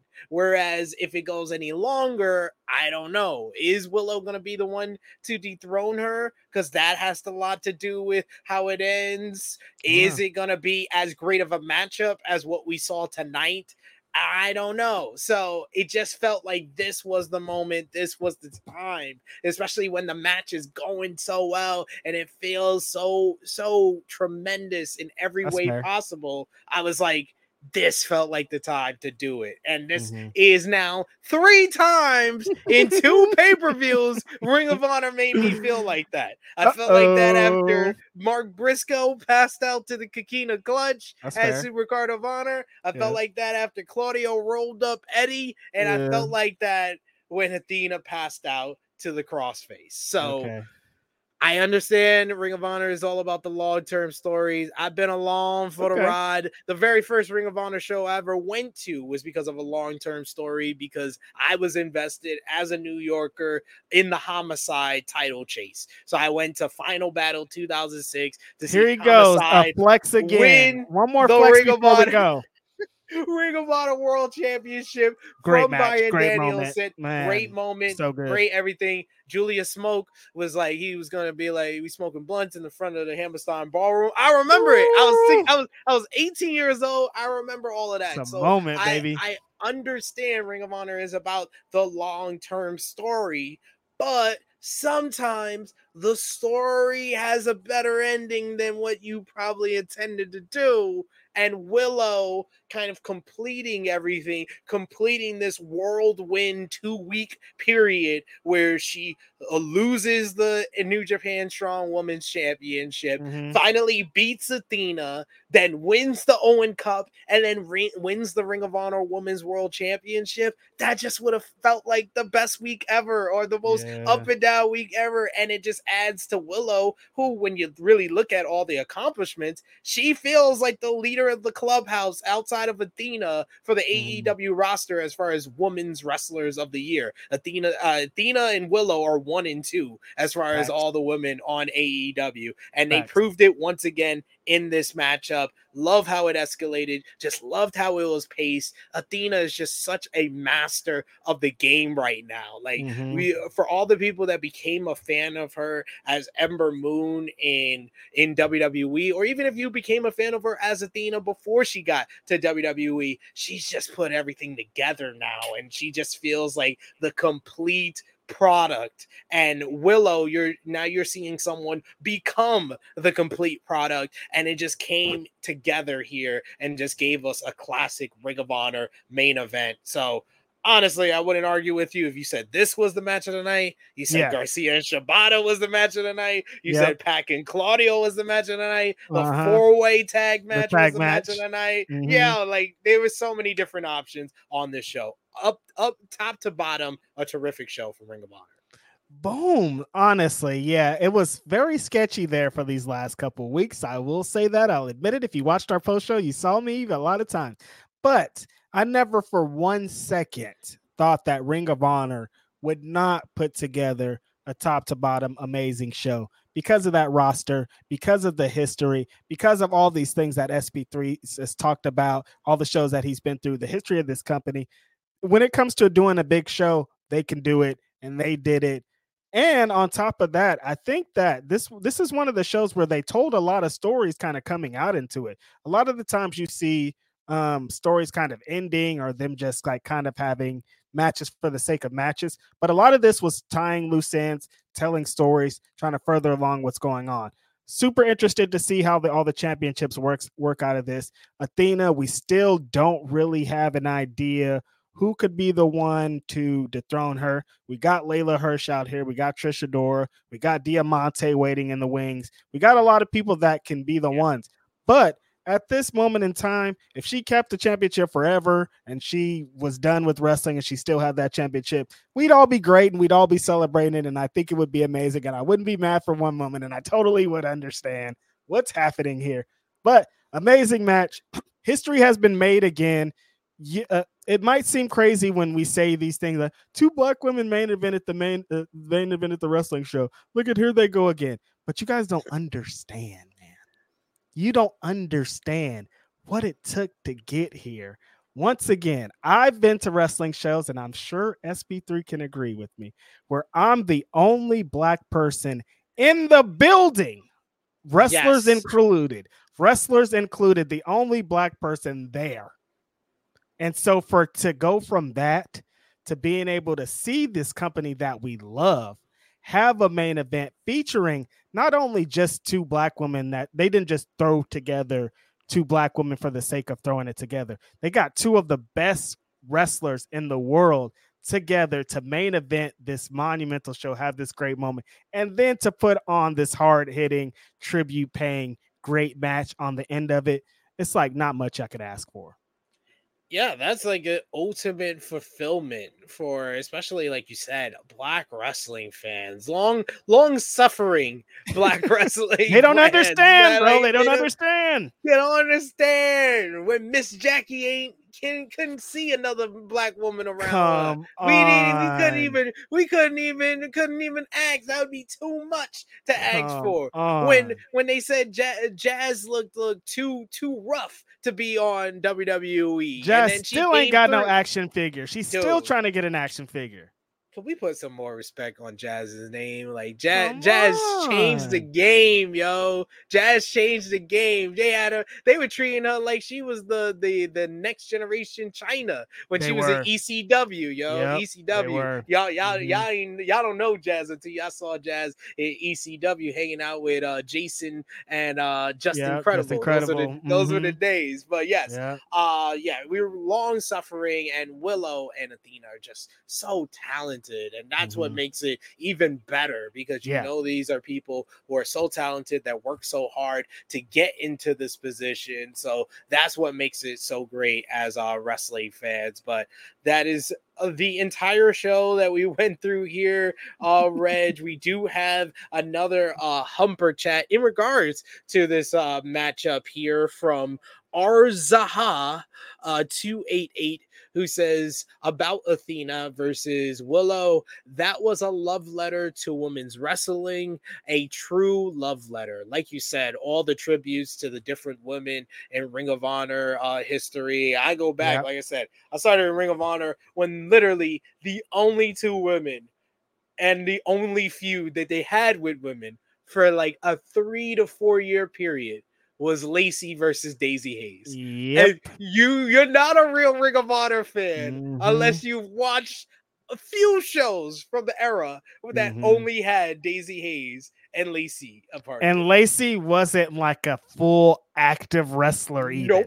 You know, so it's like there's a women's feud, but like only one of them's a full-time wrestler, and like it's just like people are craving a women's segment, so they are all in on this. Like y'all don't understand. I swear y'all don't understand. They don't understand. And then for anybody who's like, I don't know who these people are, Lacey is just like 1999 Stephanie McMahon. And Daisy Hayes should be considered the mother of Candice LeRae. Basically how I can explain it.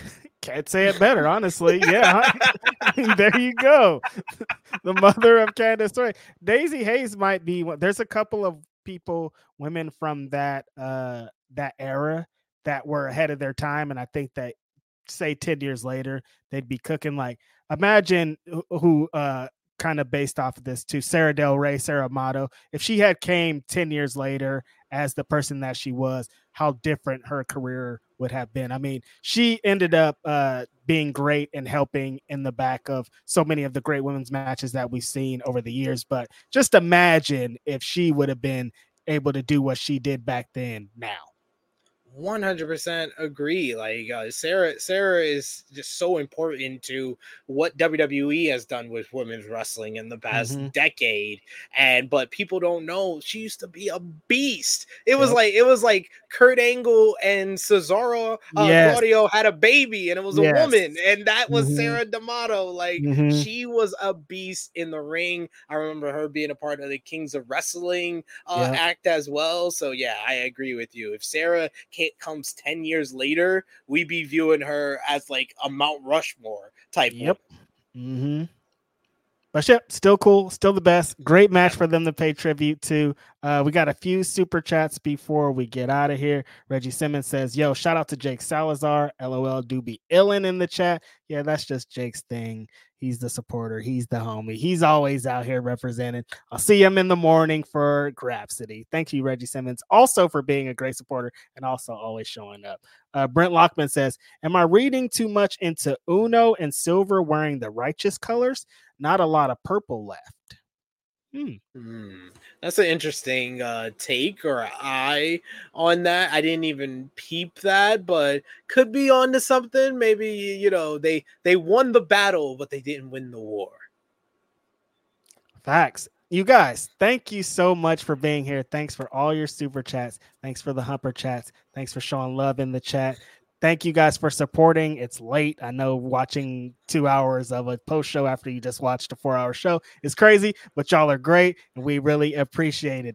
SP3, where can we find you when we want to listen to you do more of this greatness that you just did? You got a Saturday podcast too. Are we competing podcasts all the time?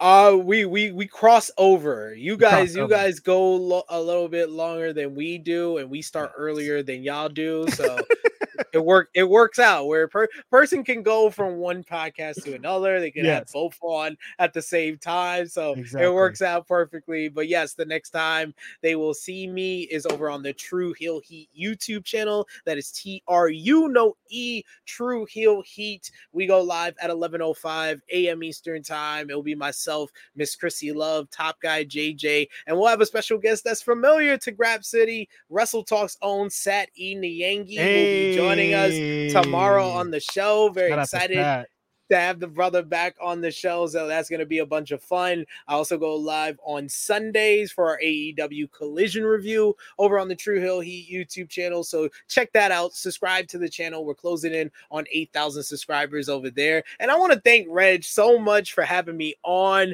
Whenever I am asked for like people in wrestling media you want to do more stuff with, you want to do more content, more podcasts with, Reg is always at the top of the list, even though I've done podcasts with them, but this is my first time kind of really having it just you and me chopping it up like this. You called me out for trying to flex with my ROH. There was a lot of flexing in there.